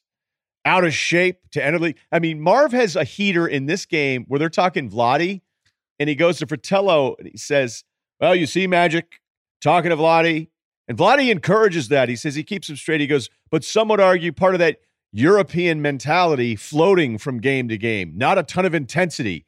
Coach Czar, is that fair? Like he just straight up in the middle of a finals game is like, people say the Euros are soft and flighty, Czar. Your thoughts? And Czar's like, yes, it is true. Fratello agreed with him. I know. Imagine that happening in a broadcast now. Fratello's like, well, they don't have to go this hard over there. Like, and then he went language to fully tell the story. Fratello's like, there's a language barrier. You wonder at times if they know the plays. And look, Dirk got shit on forever. He was just another big soft Euro. So in the few years of everyone being like a heightened sensitivity about any way we talk about anything, like just to go back 30 years and Marv in the middle of this. And by the way, Vlade was awesome in this game. He was unbelievable. He's 22 years old. He was fantastic. But it was funny. They were making it seem like he had like a translator on the sidelines. I'm pretty sure he could speak English back then. Yeah, guys were talking to him. But he's bringing the ball up and he goes, Czar, there are the Euros. I love that part too. So the quick recap of this game, the Lakers went up 13 midway through the third quarter. They're pounding Chicago down low. Chicago's doing some weird things. Phil Jackson, like he's got Jordan on Divac. I didn't really totally understand that one. I didn't. And he got eaten up. He got eaten up, by the way. Like it's really Divac weird. Was great against it. Yeah, and weren't you thinking? I'm going to let you finish, but this is the moment where if you were watching this live in 1991, you're like, okay, this series is over. Like if you bet on the Lakers in Game 3, you're like, okay, I hit this one. No, you didn't. But they have an 18-2 run. Phil calls 3 timeouts during the run, and they can't stop it. 67-54, 5 minutes left. Jordan's just bad up to this point. Marv even says, Michael Jordan has been off his game to this point. Divac had 21 through the third quarter. Bulls come back a little bit. They're down 6 after 3. And it's like, for some reason, Jordan or Magic are just not coming out. the guys are just leaving them. They both play over 50 minutes in this game. Phil finally takes out Jordan with like 6 minutes left, brings in Cliff Livingston. No, it's 4. But this is insane. Or 5 minutes. You're left. talking the fourth quarter, right? Yeah. They don't have the graphic in this broadcast, so it was hard to take notes and be like, but about 4+ minutes, he sat MJ in game 3 of a possession game. He sits him down at 4+ and puts him back in like a minute and a half, 2 minutes later. Right. Yeah, because he missed like 2 in traffic layups that he would make every time. You just tell he had no legs. He had 1 field goal made over 20 minutes. So if you go back to watch this thing thinking you're getting some 40-point MJ masterpiece, that's not what this is. So, all right. So why do we pick this game as one of the 6 important MJ games? So the Bulls are up 3, 2 minutes left. Grant loses it. Magic does a fucking unbelievable lefty spin move. I wrote Magic fucking unbelievable lefty spin move in my notes. I have the same notes. 3 Bulls offensive rebounds. Grant put back. They run the graphic. 40-25 Bulls rebounds. Perkins makes a driving hook. Lakers are now down 1 with a minute left. Comes down to MJ. Bricks a jumper. Bricks it like it's like a backboard. It just comes flying off. Lakers come back down. They're really swarming Magic from far away, trying to not let him do anything. He throws Divac, who kind of loses it, picks it up, stumbles in, makes this amazing layup, and gets fouled, and does the famous thing where he runs over to Magic with his hands down and jumps into Magic. It was really funny. It was so idolized Magic. You just tell Magic hugs him. It's a bad pass by Magic, by the way. It was sloppy. And the whole thing got messed up. Lakers up 2, 11 seconds left. NBC gives Vlade Divac the Miller Lite player of the game. Did you notice that? I had come a out of a broadcast. timeout. Marv's like, the Miller Lite player of the game is Vlade Divac, 24 and 6. And I'm like, the Bulls are really down 2. Not bad for a Euro that lacks intensity and focus. He'll drink these beers lackadaisically, like he does everything else. Someone may have to tell him it's a beer and not milk. The language barrier being what it is. So the Bulls take it out from under the Lakers basket. MJ goes coast to coast, beats 2 guys. Divac comes over, little jumper, makes it with 4 seconds left. And I think, honestly, up to that point of his career, this is the biggest shot of his career. People would go, the quote unquote, the shot over Cleveland. Fine. They won a best of 5 series against Cleveland. They lost the next round. The 63-point game, they lost. The Celtics beat them like a drum in 86 and 87. Anything else you want to give me in 89, 90, didn't really matter. They didn't go anywhere. This game, if he misses that shot, they're playing 2 days later on a Sunday. He's just had a shitty game. Everybody's like, wow, Michael Jordan doesn't have it. Not tough enough. Doesn't choked, staged a little too big for him. It's still Magic and Bird's league. Now there's all this pressure on that game 4. And there was a possibility where he could have like kind of gone to the dark side and done like a Kobe 2010 game 7. Like I'm winning this game. I don't need teammates anymore. The fact that this shot went in sets everything up that happens for the rest of the decade for him. Now, would it have happened anyway? Probably. Yes. But maybe even definitely. But I don't know if it would have happened in this series. I do think this series could have flipped if the Lakers win this game. I think it could have been very similar to that 88 finals where the Pistons lose the series and you're just like, what the fuck just happened? Pistons were better. How did they not win that? It did have the potential because they blew game 1, too. He makes it. Lakers blow the out of bounds pass, goes to OT. The rest is history. So on that play, and you're right, there's this really long stretch. As I said, 1 field goal over 20 minutes. Marv's letting MJ have it. This is before MJ God status on NBC. Marv is constantly reminding you how bad MJ's been playing. And that third quarter is just so weird because it looks like Magic and the Lakers are going to run him out of the building. The forum was oddly quiet for a game that went into the night.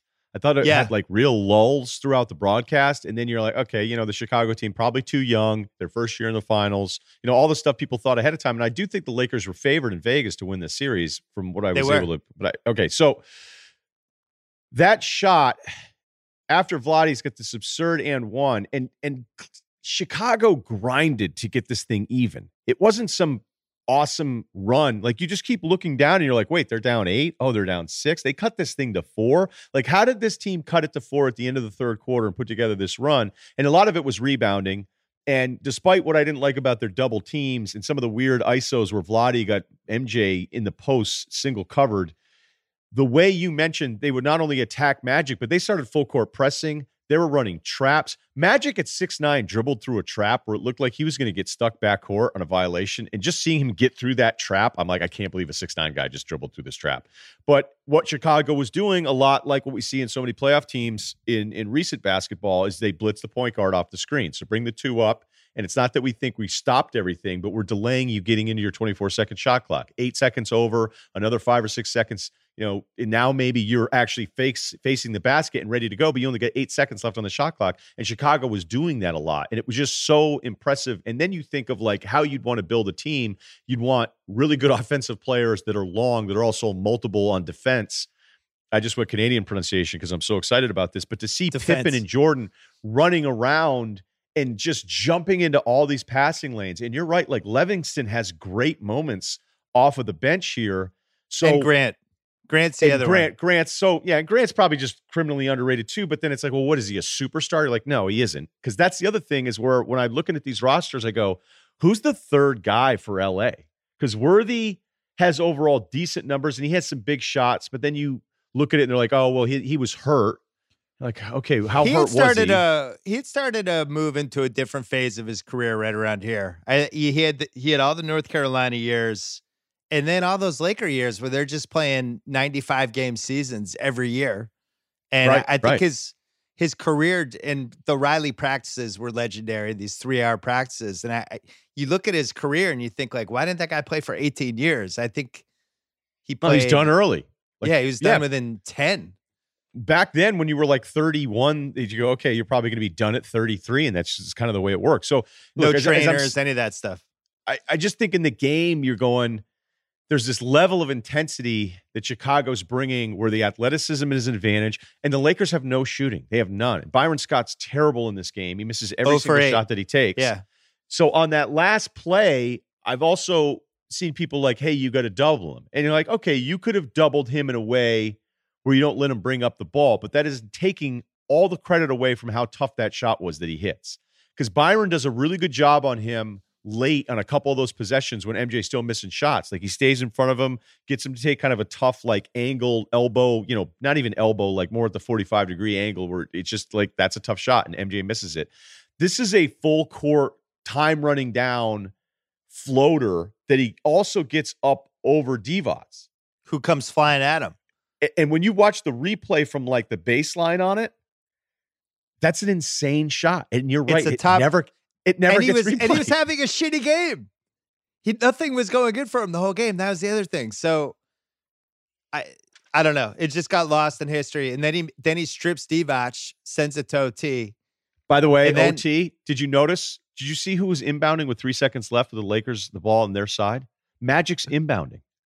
So now you're inbounding to Divac, Perkins, and you had 3 seconds left. And then obviously after they screw up that position, it goes to OT. So go ahead. I would have had Magic trying to post up, right? From trying to do a lob past him, spread the floor for him or something. Anyway, OT, it's tied with 3 minutes left. Scott misses a 3. They get the rebound. Magic misses a wide open 3. And probably because he was tired. MJ comes down and makes just a fucking insane driving reverse layup, which, the baseline, it's him. Yeah. Baseline. It's him, Kobe, like a handful of guys who do that as guards. It's like the Dr. J deal almost. Right. I mean, it's not as he does it again later, but it's in that class. It's coming back because he does it again.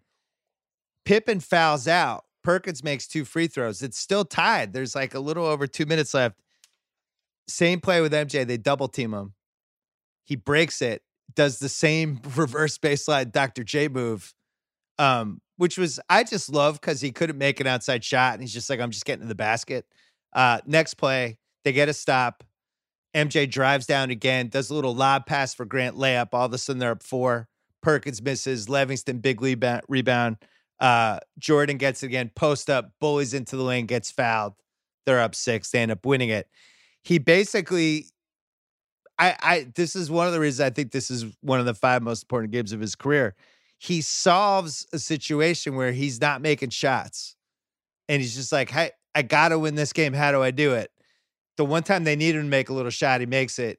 He just starts going to the line, making plays on D, and just kind of solves the Lakers in real time. And by the end of that game, you're like, oh, fuck, they're going to win the series. Like, you just kind of knew. Whereas a half hour earlier, like, the Lakers are going to win this series. The Bulls aren't ready yet. That's why this is a crazy game, and I can't believe nobody ever talks about it. So on the MJ stuff, because he's still on fire in the first half. Like, he's hitting some shots, and then you're like, okay, he's got to figure this out. We talked about him being subbed out at that point. Both he and Magic are both over 50 minutes. You know how we always look at the start of overtime? Guys are so tired, they started Eldon Campbell at the start of overtime, which is weird because they're just used to everybody like, who are your 5? And Pippen had fouled out, by the way, at the end of regulation. So MJ did this in overtime without Pippen. I don't know if you'd already said that. I'm sorry if I'm repeating I think he fouled out with like 3 minutes left in OT.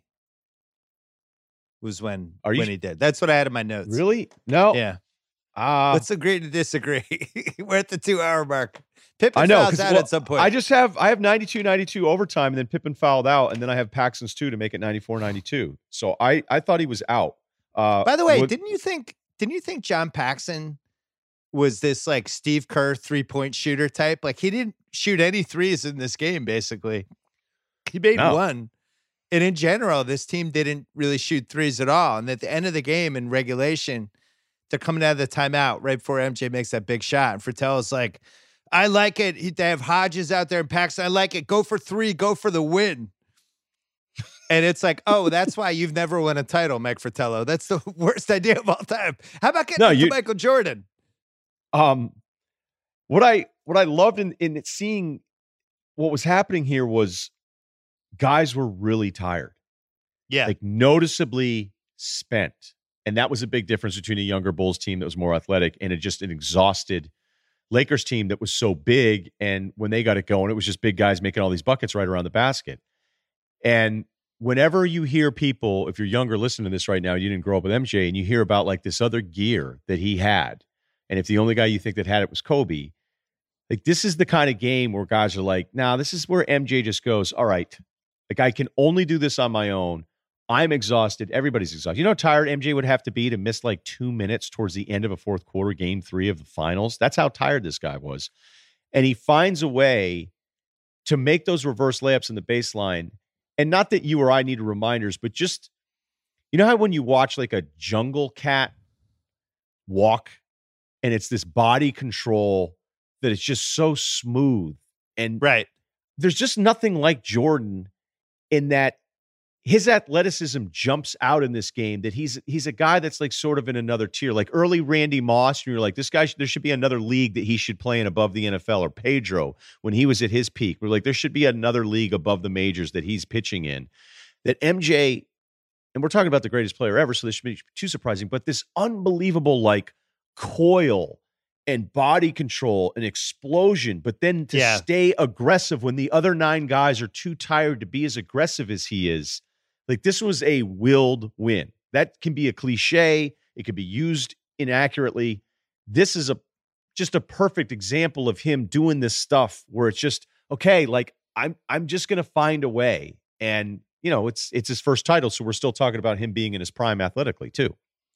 I think of those first 3 title seasons, the 2 most important games are this game and the Charles Smith game, where those performances were just, there's more going on than just the basketball. This game, he's exhausted. He can't make a shot. He still figures it out.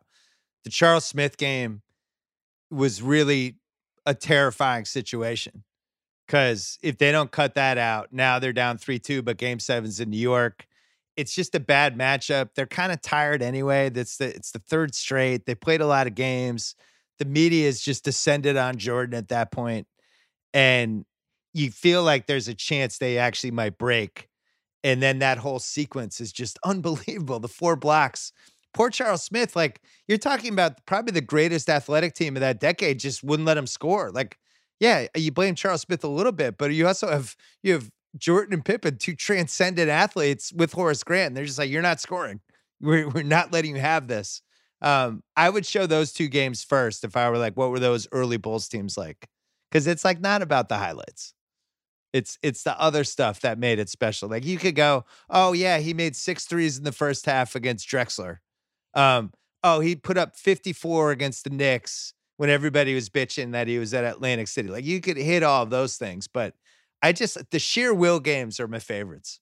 Yeah, and that's what this one is. And you could, even though I still can't understand why they would let him get stuck in the post with Divac so much, and Magic was just so good in the post at this point in his career, like Jordan couldn't really do anything with him because the size difference is significant when you see those two guys standing next to each other in the post. But beyond the layups and winning this thing in overtime, just being like, hey, everybody, it's over.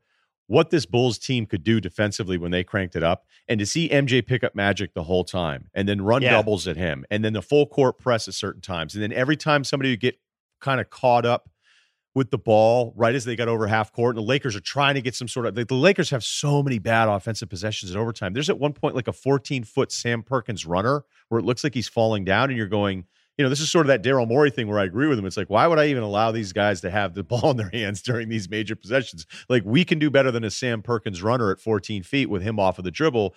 But that was because the Bulls defense was clogging these guys up, and it felt like every time that somebody would get close to being trapped, even after they crossed half court, or you've got these guys waving their arms. I mean, MJ's sitting there as the best player in the world, and he's waving his arms like a kid on the Hoyas in the early 80s, like never conceding anything.